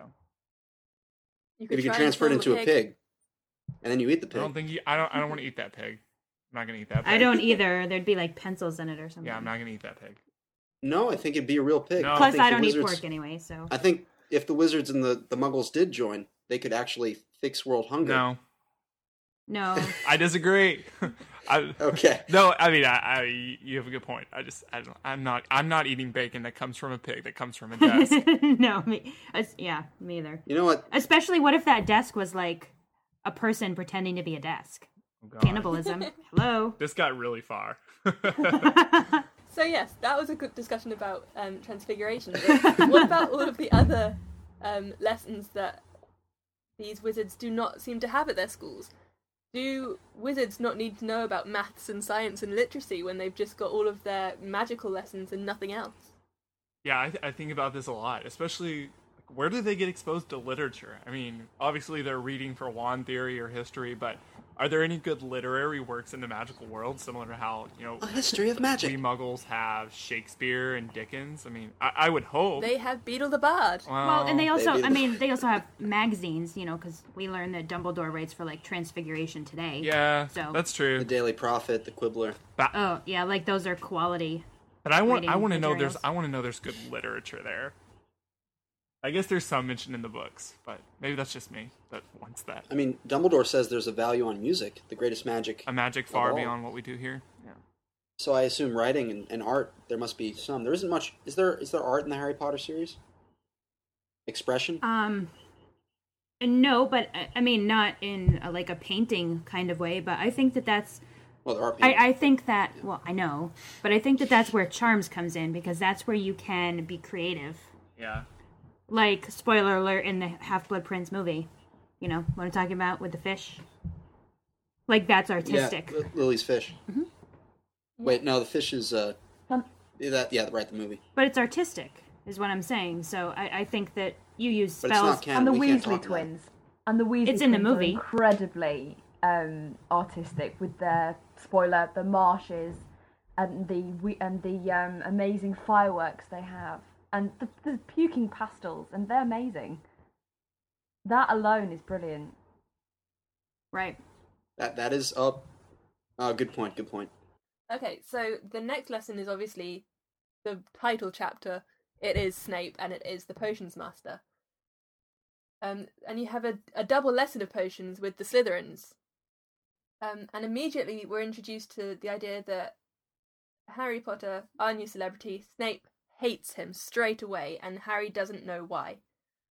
So obviously Harry isn't James, but why does Snape never give Harry a chance? Is it just because he looks so much like James that he's kind of always got this physical reminder? He's always kind of mocking him and the loss of Lily? I mean, yeah, I think that that's a huge part of it. I mean, at this point, we don't know that because technically we haven't learned that stuff about Lily. But yeah, I think that, and I think it also plays into the prejudice that Harry's in Gryffindor and he's not in Slytherin. So Snape just kind of hates him because of who he is and where he is and the house he represents. I think it's Rowling setting up Snape is the bad guy for the book. I mean, she's definitely trying to take, as we've mentioned already, a lot of attention off Quirrell and, trying to make Snape seem like this really bad guy that's always against Harry. So what we're learning from this is that we should never trust Jo. She sets Quirrell up as the good guy, Snape up as the bad guy. We later find out more about Dumbledore that we definitely didn't expect. Yep. But yes, Snape spends the good part of the opening of this chapter really kind of deliberately shaming Harry. He knows that Harry has been with the Dursleys for 10 years. Snape actually personally knows Petunia. So he knows that Harry would never have had a chance to learn all of the answers to the questions that he will then give him. So, memory test, guys. I want you guys to answer this question. Okay, what would I get if I added powdered root of asphodel to an infusion of wormwood? Bing, ding, ding, ding, ding. The Draught of Living Death. Yay! Yay! Where would you look if I told you to find me a Bezoar? Ding, ding. From the stomach of a goat. Yay! Which is, of course, incredibly important later on. Mm-hmm. Yep. Or at least it is to Ron Weasley. Yes. And tell me, what is the difference between Monkshood and Wolfsbane? They are the same. Oh, ding, ding, ding. They are the same. Bonus if you can tell me the third item. Ding. Aconite. Yay! Good job, guys. Well done, everyone. Yeah, Ravenclaw, Gryffindor, they rule. And of course, Hermione knows the answer to every single one of these questions. She puts her hand up every time, but Harry doesn't know. So we get the brilliant, brilliant line from Harry saying, "I don't know, sir, but I think Hermione does." For which Snape only takes 1 single point from Gryffindor for cheek. Because he knows he's being a jerk. He knows he's being a jerk, exactly. Yeah, 1 point's not too bad. But, no, that's the point. It's not too bad at all. You would expect Snape to take more points. Maybe, 5 seems to be the set number for most people. Which makes me ask, how does the point system at Hogwarts work?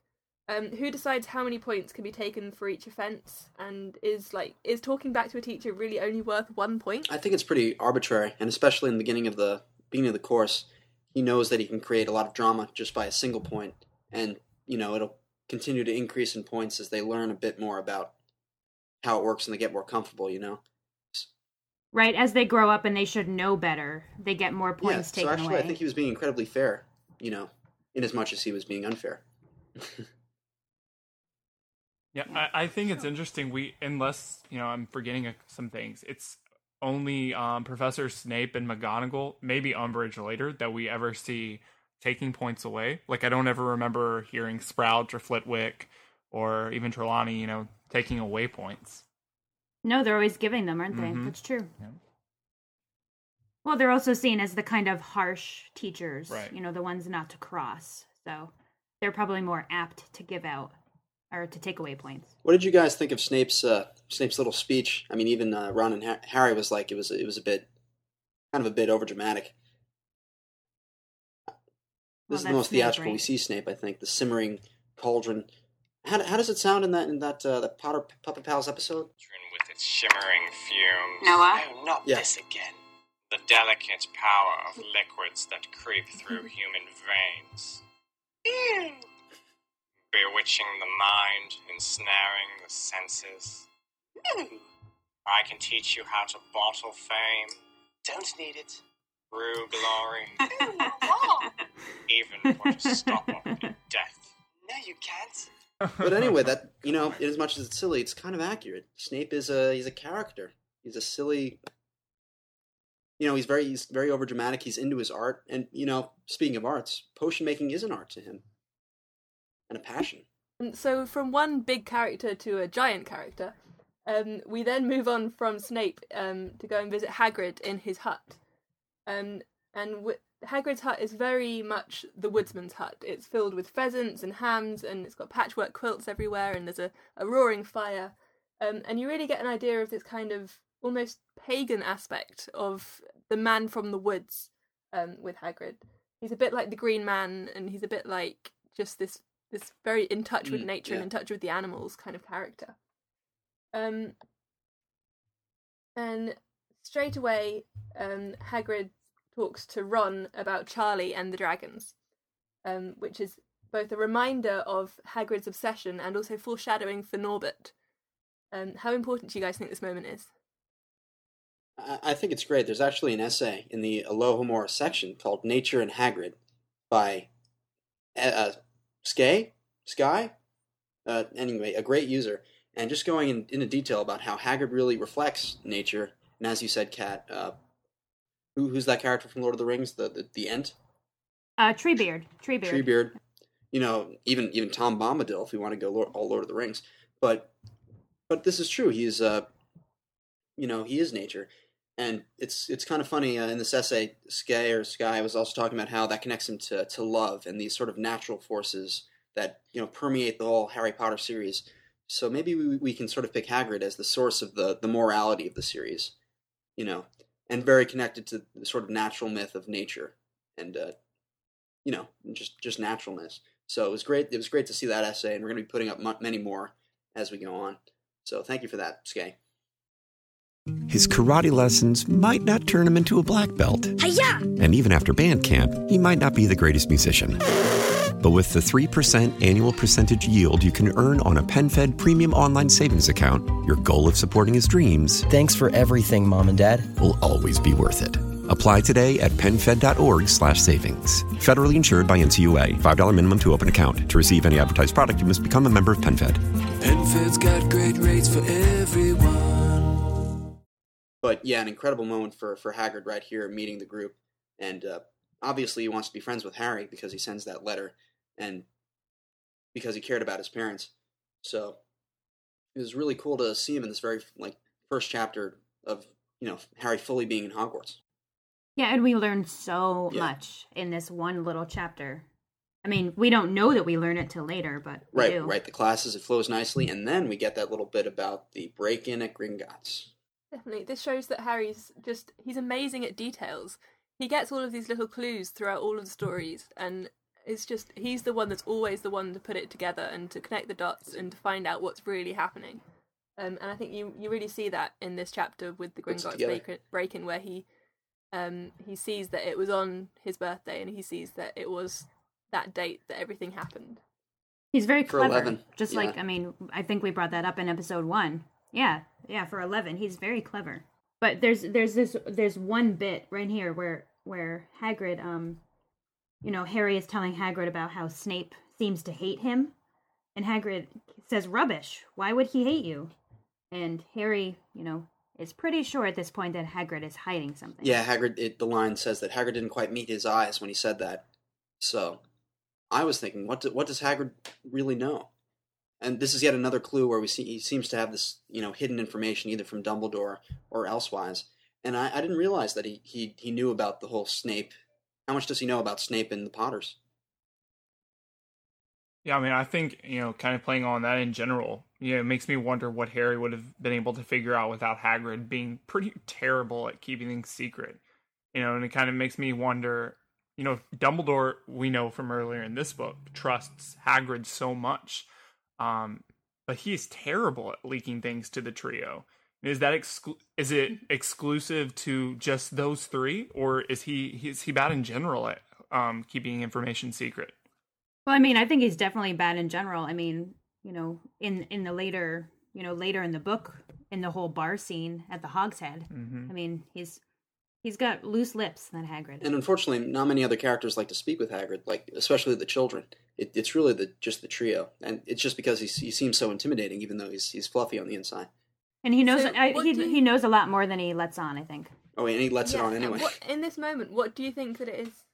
What do you think that he is actually avoiding saying when he doesn't meet his eyes? Is he avoiding saying that Snape was a Death Eater, or is he avoiding saying that Snape doesn't like Harry because of his parents?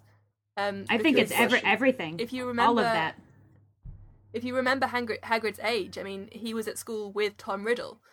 He would have been at Hogwarts through the entire time the Marauders were there.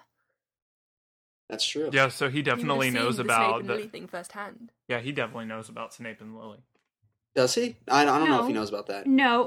Hagrid was at school with Voldemort. Tom Riddle, not with the Marauders. Right, but he would have been the groundskeeper while they were at school. He would have been gamekeeper. I don't know if he knew about. I thought you meant as a student. I apologize. I think we can speculate about how much he knew about the love. I don't think he knew that much. No, I don't think Dumbledore told anybody about what Snape told him. But if he would have seen them at on the grounds, I think he could have figured it out. Yeah, but this isn't like an extra layer of socialness that I think Hagrid was probably excluded from. Like Snape's feelings for Lily, I don't think he even revealed to James. Like everyone else did. Maybe not his feelings, but his friendship was definitely there. I think the idea that Lily would always stand up for Severus, that seems to be clear throughout the whole of the worst memory thing, is that worst memory is the moment where she decided to stop sticking up for him, and that's when they're doing the Owls, isn't it? This is true. They've had 5 years of this friendship at Hogwarts. It's kind of unclear to what degree Hagrid had a part of this, the Marauders' history. I really don't know. But I think Hagrid's a little dense. As much as I love Hagrid, I think he doesn't pick up on subtle things very much. So I honestly don't think he would have figured that out. Yeah, lovable guy. So do you think he's just hiding the Death Eater? Yeah, I do. That's probably it. Or he could just be hiding the fact that James was horrible to Snape when he was younger. I mean, no one really wants to find out that their father was so malicious to another pupil. It could just be that. Yeah, it could be a collection of all those things, but we'll never know inside the mind of Hagrid. Maybe we will. Maybe it'll come out on Pottermore or the Encyclopedia. That's true. This encyclopedia better be huge. That's all I gotta say. Yeah, I agree. Like 12,000 pages. I would read every page. Me too. So if you have any comments on that, you should head over to alohomora.mugglenet.com.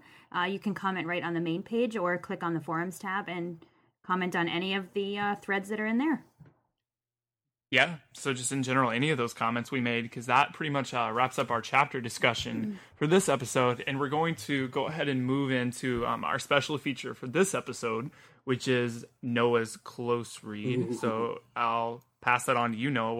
How do you want to introduce that? Well, the whole idea with a close read, and it's something we do in the English major and any sort of literature analytical studies, you take a single passage, and you analyze it. And you kind of pull things out, theories, you look at the words specifically, and you build from that. So I asked the fans in Noah's Nook to take a look at the Sorting Hat song. And I think it would be great if we just use this passage to talk about sorting in general. And this is the first time the Hat is telling us anything about sorting. So I think we should really take a listen and see what we come up with. How does it work in the Hat's words? Okay, sounds good. Let's hear it. Oh, you may not think me pretty, but don't judge on what you see. I'll eat myself if you can't find a smarter hat than me. You can keep your bowlers black, your top hat sleek and tall, for I'm the Hogwarts Sorting Hat, and I can cap them all. There's nothing hidden in your head the Sorting Hat can't see. So try me on, and I will tell you where you ought to be. You might belong in Gryffindor, where dwell the brave at heart. Their daring nerve and chivalry set Gryffindors apart. You might belong in Hufflepuff, where they are just and loyal. Those patient Hufflepuffs are true and unafraid of toil. Or yet in wise old Ravenclaw, if you're a ready mind, where those of wit and learning will always find their kind. Or perhaps in Slytherin you'll make your real friends. Those cunning folks use any means to achieve their. So put me on, don't be afraid, and don't get in a flap. You're in safe hands, though I have none, for I'm a thinking cap. Hooray! Wow, that Sorting Hat sounds a lot like you, Noah. Here's an interesting line. There's nothing hidden in your head the Sorting Hat can't see. So we know the Sorting Hat's Legilimens, but he's also this unconscious invader. And as soon as you put his hat on, it seems that he downloads all of your thoughts. This is incredibly intrusive for a first year, wouldn't you say? but I guess it has to be done. I would hate that, for someone to know everything. Does the Sorting Hat? I think it knows everything and remembers everything. So it's this like growing library of consciousnesses. I wonder if that's the proper plural. Anyway, I'm not sure. I don't think he holds on to them. I think he lets them go as soon as the hat is gone. I think no, but he remembers the accounts. Like when he sees Harry, he says, Well, that's one thing to remember them, but no, I don't know. But isn't that wording interesting? There is nothing in your head that the Sorting Hat can't see. Because we know about, or at least we will later know, that there is something in Harry's head that no one else can see. Which is troubling. Does the Sorting Hat know? I think magically it remembers all. And that's why after each year it gives an account of, it'll give a different sound about the chaos in the Wizarding World. And we know it doesn't read the newspaper or the Daily Prophet. It knows everything it knows from the student minds that it's read over the years. And from listening to Dumbledore. Those cunning folks use any means to achieve their ends. And that's what it means. So that is the dignifying characteristic of Slytherin. You get what you want, no matter at whatever cost. Yeah, I can understand. And can you, Nicola, does that really speak to it? Yes, from what that explicitly says, we will climb over anyone to get what we want. But when it comes down to it, not necessarily explicitly a bad thing. Because... Exactly. I don't think it says that you'll climb over anyone, because the line immediately before that is you'll make your real friends. Yeah. So as long as you are a Slytherin, you are okay. So as in the family sort of aspect of the Slytherin, you bind together to create a loyal conglomeration of people who will go around any means, be it slightly illegal, to achieve your goals and possibly to do what you got to do. Yeah, and then again, as I said, it's not necessarily a bad thing. It can definitely be, but not necessarily always. No, I like it, and it seems to be tied to this, as we were saying. You'll make your real friends. That is like one thought, and the next line is the other half of that thought. Yeah. So it's as if, with your Slytherin group, you ignore social conventions of conservative behavior, and you just do what needs to be done, and you do for you, because it's your life, and you also think it's good. You create an elite. Yeah, but to a degree, you're a self-creating elite, because the whole notion of being an elite is isolating yourself. True. And Slytherin, it creates itself. These are all tied to ideologies. It's really cool that Joe created the system of houses that, people really are this. Maybe this is a personality test that is quite real. I love how it says in the Pottermore introduction thing for Slytherins, Ravenclaws are famous for clambering over each other to get good marks, whereas we Slytherins are brothers. I like that. I don't know. You're it's family. Just really, and then it's also good in the corridors of Hogwarts. You can always be glad you've got a serpent on your side. That's nice to know. It just shows that we are powerful, we will do what we want, and it sort of... we get respect for it. And I think for some people that is more than anything we need. It's very much a prized trait. Sorry. No, I'd agree with that. And I think the entire series we get Slytherin through Harry, so we don't really see the true version. We only see the bad stuff. But there's a lot to be seen here, and I hope in the encyclopedia we get even more about the inner workings of Draco, of other key Slytherins, and just Slytherin House in general. I'm definitely looking forward to that as well. Yeah. So, what houses did you guys get sorted into on Pottermore? I am a Gryffindor and definitely proud of it. Yeah, I'm in Ravenclaw myself, which was surprising. I was a Hatstall, but I chose Hufflepuff over Ravenclaw. Yeah, I was actually a Hatstall, the very same. It was between Ravenclaw and Hufflepuff. And to be honest, when I first went into the test, I did think that Hufflepuff was kind of wrong for me, because I do have, a slight bit of ambition, and I kind of an ego, and I always saw Hufflepuff as being without an ego in a way, or sort of being very respectful and kind. I'd say I'm a pretty good guy, But I never really considered Hufflepuff until I read an essay on the Muggleneck Quibbler that someone submitted. You know, a few essays really defending Hufflepuff as just people who, you know, they kind of see that all the houses are kind of really biased. You know, even theirs to a degree, and they really see the excellence in bringing all wizard kind together, or having, you know, a group where it doesn't really matter what you are. You can be a collaboration of all different values and still fit. So while taking the test that last time, and while I was the hat stall, I was thinking that Hufflepuff was just a very logical and you know, good place to be. And Nicola, you're Slytherin, right? I am, yes, definitely. Wonderful. Well, on Pottermore, we actually get a really great bit of information about the Sorting Hat. I mean, we touched on this briefly before. The famous Hogwarts Sorting Hat gives an account of its own genesis in a series of songs sung at the beginning of each school year. Legend has it that the hat once belonged to one of the 4 founders, Godric Gryffindor, and that it was jointly enchanted by all 4 founders to ensure that students would be sorted into their eponymous houses, which would be selected according to each founder's particular preferences and students.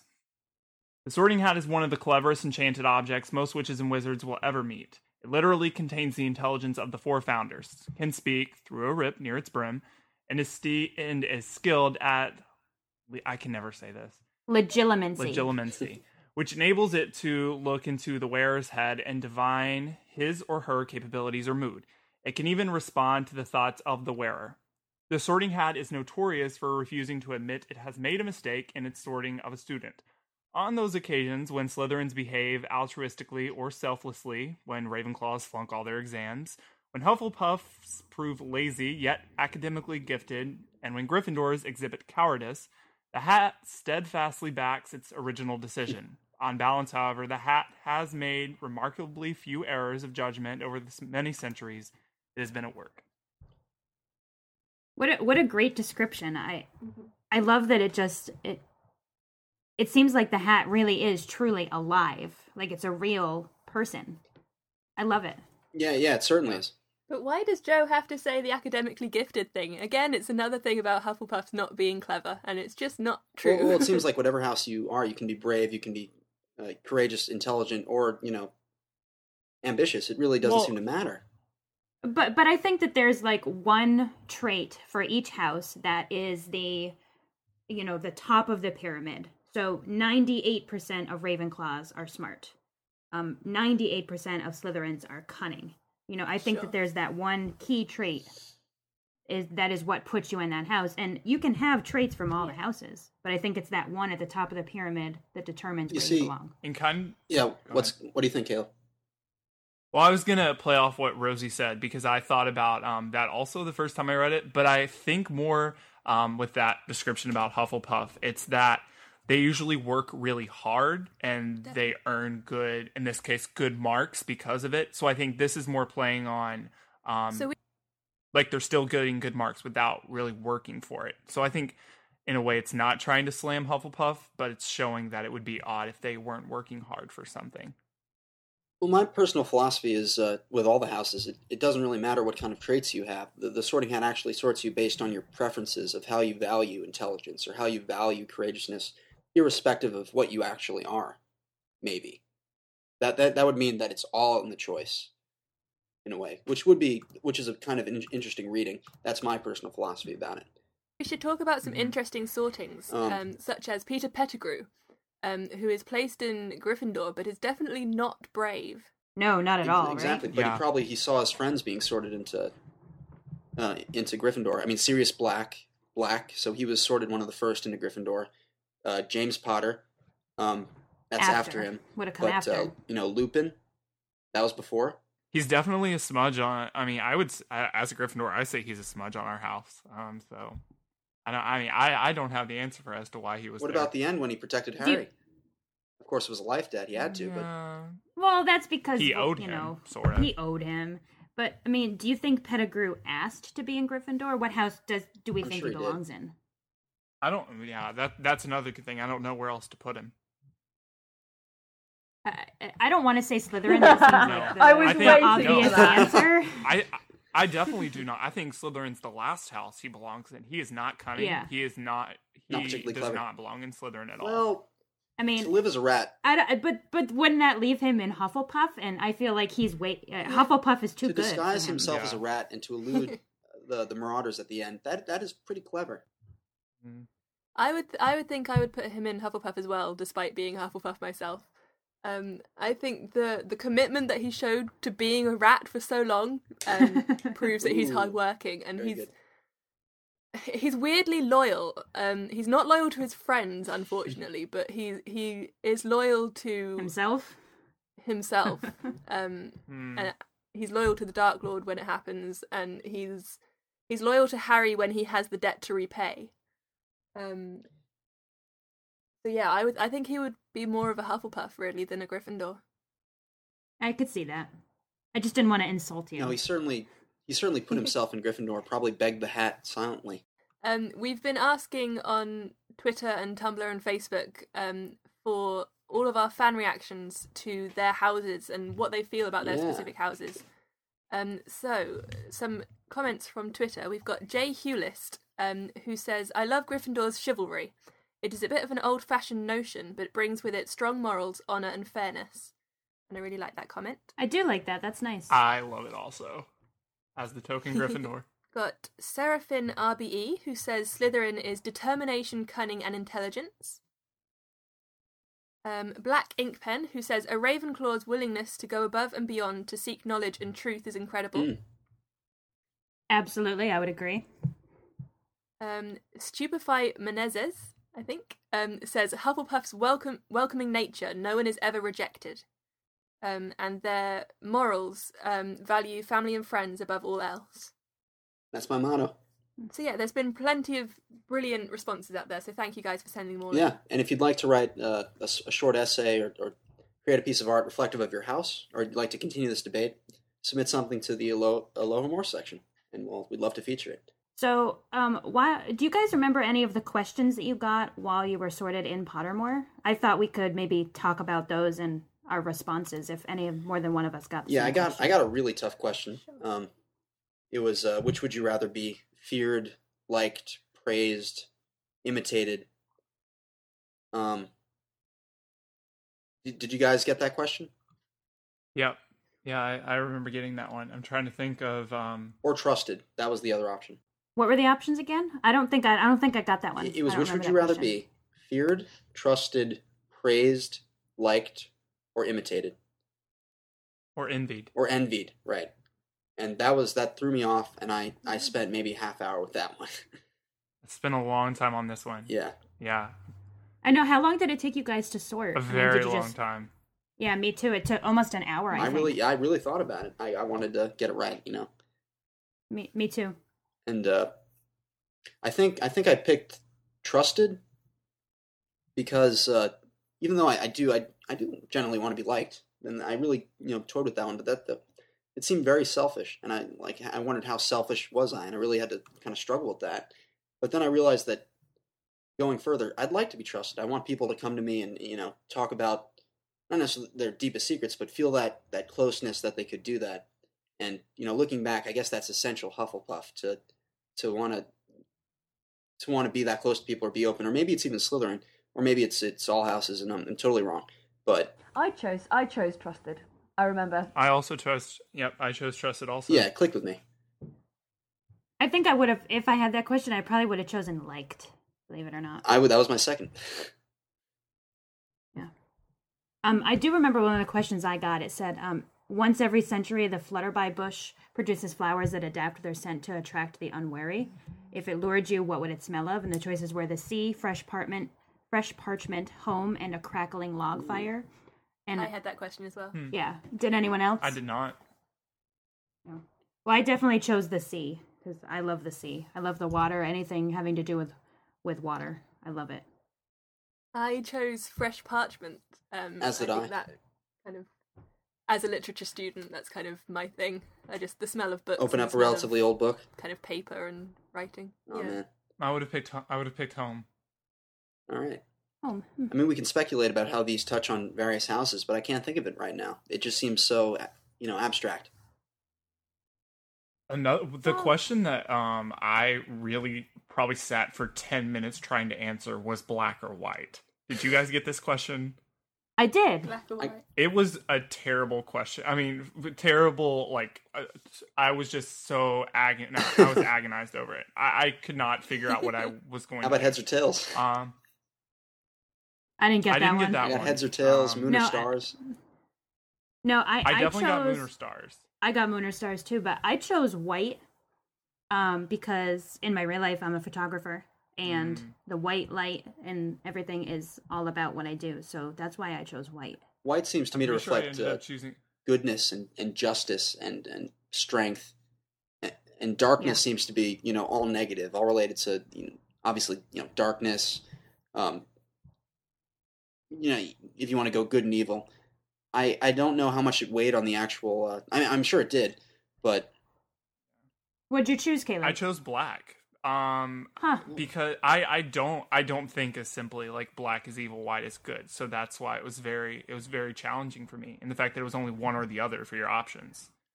Right. No gray. I don't know what ended up making me go with black, but that's what I went with. What about moon or stars? We all said we got that. What did you choose? Oh, I have to think. I think I ended up going with stars. I chose moon. Yeah, I chose stars. Because I think stars, this is just me brainstorming on MuggleNet. I wrote something up. It seemed to me that the stars spoke to larger universe thinking. Like you expand past your own, like other galaxies, past your planet, because you want to seek the other reaches. There's something out there for you. And moon, to me, felt like, the moon in literature is always tied to human concerns. We like to put our symbolism on the moon. And that seemed to be closer to home, and therefore a less expansive mind, or speaking to a sentiment of a person that doesn't want to expand too far, is quite comfortable where they were. So for me, the moon was like, it has this power, this sort of unearthly power in our culture, and I picked that one. Huh. Deep. That doesn't sound like you, though. I know. So why'd you? Okay. Well, but then I have the other side. I want to seek outward. I want to get that grand truth. That's why I was a hat stall. I think it was between Ravenclaw and Hufflepuff. Oh, right, between the two, right? Okay, that makes sense. Another question that I found really interesting was, how do you want people to react when they hear your name after you're dead? The options were miss you and smile, want to hear more stories about your adventures, think about your achievements, or I don't care what happens when I'm dead, it's when I'm alive that matters. That was tough. Did you guys? I don't think I had that question. I did. I answered want to hear more stories about your adventures. That makes sense. Gryffindor. I think I chose the I don't care what happens. It's when I'm alive that matters. Interesting. I think. Yeah. That sounds like a very Slytherin answer. Well, it was, and it works. I think it's a Hufflepuff one as well. Think about how intense these questions are, and I imagine a lot of kids or younger people did these questions as well. Like these are tough questions. You really have to think about them. They're proper soul-seeking ones.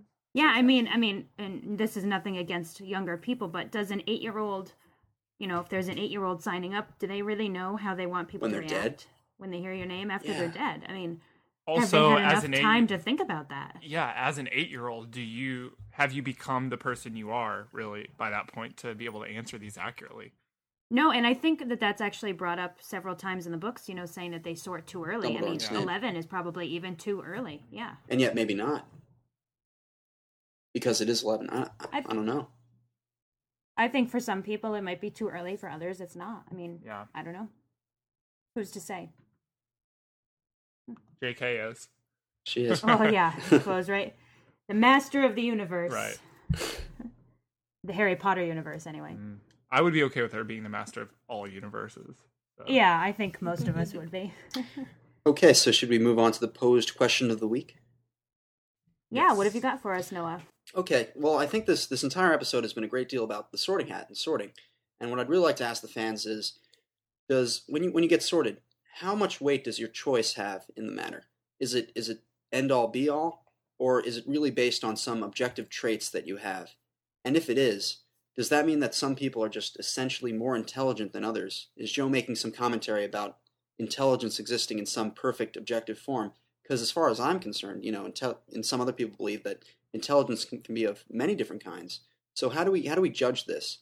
Is it based on where you want to be, or is it based on something you essentially have? And that's the question. So just leave your responses in various places. The best place to do it is right on the front page of Alohomora, and we'll read some of the best responses right on the next episode. Awesome. Sound good? I'm ready to hear responses on that. Yeah, it sounds good. I can't wait to hear what people have to say. Okay. So that's the end of episode 3 of Alohomora. A special thanks to Nicola for being our guest fan of the week. Yay. I think there's definitely a lot of Slytherins out there who are very appreciative of the way you defended them. If any of the fans listening right now want to be on the show, there are several ways that you can do that. The first is you can submit content on the Alohomora main page or on the forums. That's at alohomora.mugglenet.com. We read them all the time. We comment on them. We contribute in the conversation. And if you are contributing and you give us good theories, like many of the ones we read on the page today, we will contact you and ask you to be on the show. The second way is that you can email us a clip of yourself analyzing a portion of the Harry Potter books. You can send that to alohomorapodcast@gmail.com. Please note that you need to have proper audio and recording equipment to be on the show. And also, just as a note, we've been getting a lot of recordings from later books, like Deathly Hallows. If you send us a recording from Deathly Hallows, that's great. But we tend to think that that's the book you're interested in analyzing. So if you want to be on, a Sorcerer's Stone show or a Chamber of Secrets show, send us something from that book. That way we can hear you analyzing material that we're actually going to get to in the next year. Mm-hmm. Yeah, and we look forward to having a lot of you on the show. And just in general, if you find the need to contact us or connect with us through social media, just a quick reminder, as Kat just mentioned, our email is alohomorapodcast@gmail.com. Make sure you're following us on Twitter at AlohomoraMN, and our Facebook, facebook.com/openthedumbledore. Also, make sure you check out us at mnalohomora.tumblr.com. And just a brief reminder that our main website is alohomora.mugglenet.com. If you missed any of those addresses, you can find links to all of them on our Alohomora main page. And you can also subscribe to us on our iTunes or Android feeds. Make sure you do that so you get every single episode of our podcast downloaded straight away when it's released. Is it true that we're going to have transcripts of the show soon, guys? Yes, we are. Actually, our transcription team is working on them as we speak. They should be up by the time the episode is out. Those are going to be in the Alohomora section on MuggleNet, so you'll be able to go in there and comment directly on the episodes and have even more discussions. Great. So thanks a lot, guys. Once again, thank you to Nicola. I'm Rosie. I'm Noah. I'm Caleb. And I'm Kat. Thank you for listening to episode 3 of Alohomora. Open the Dumbledore.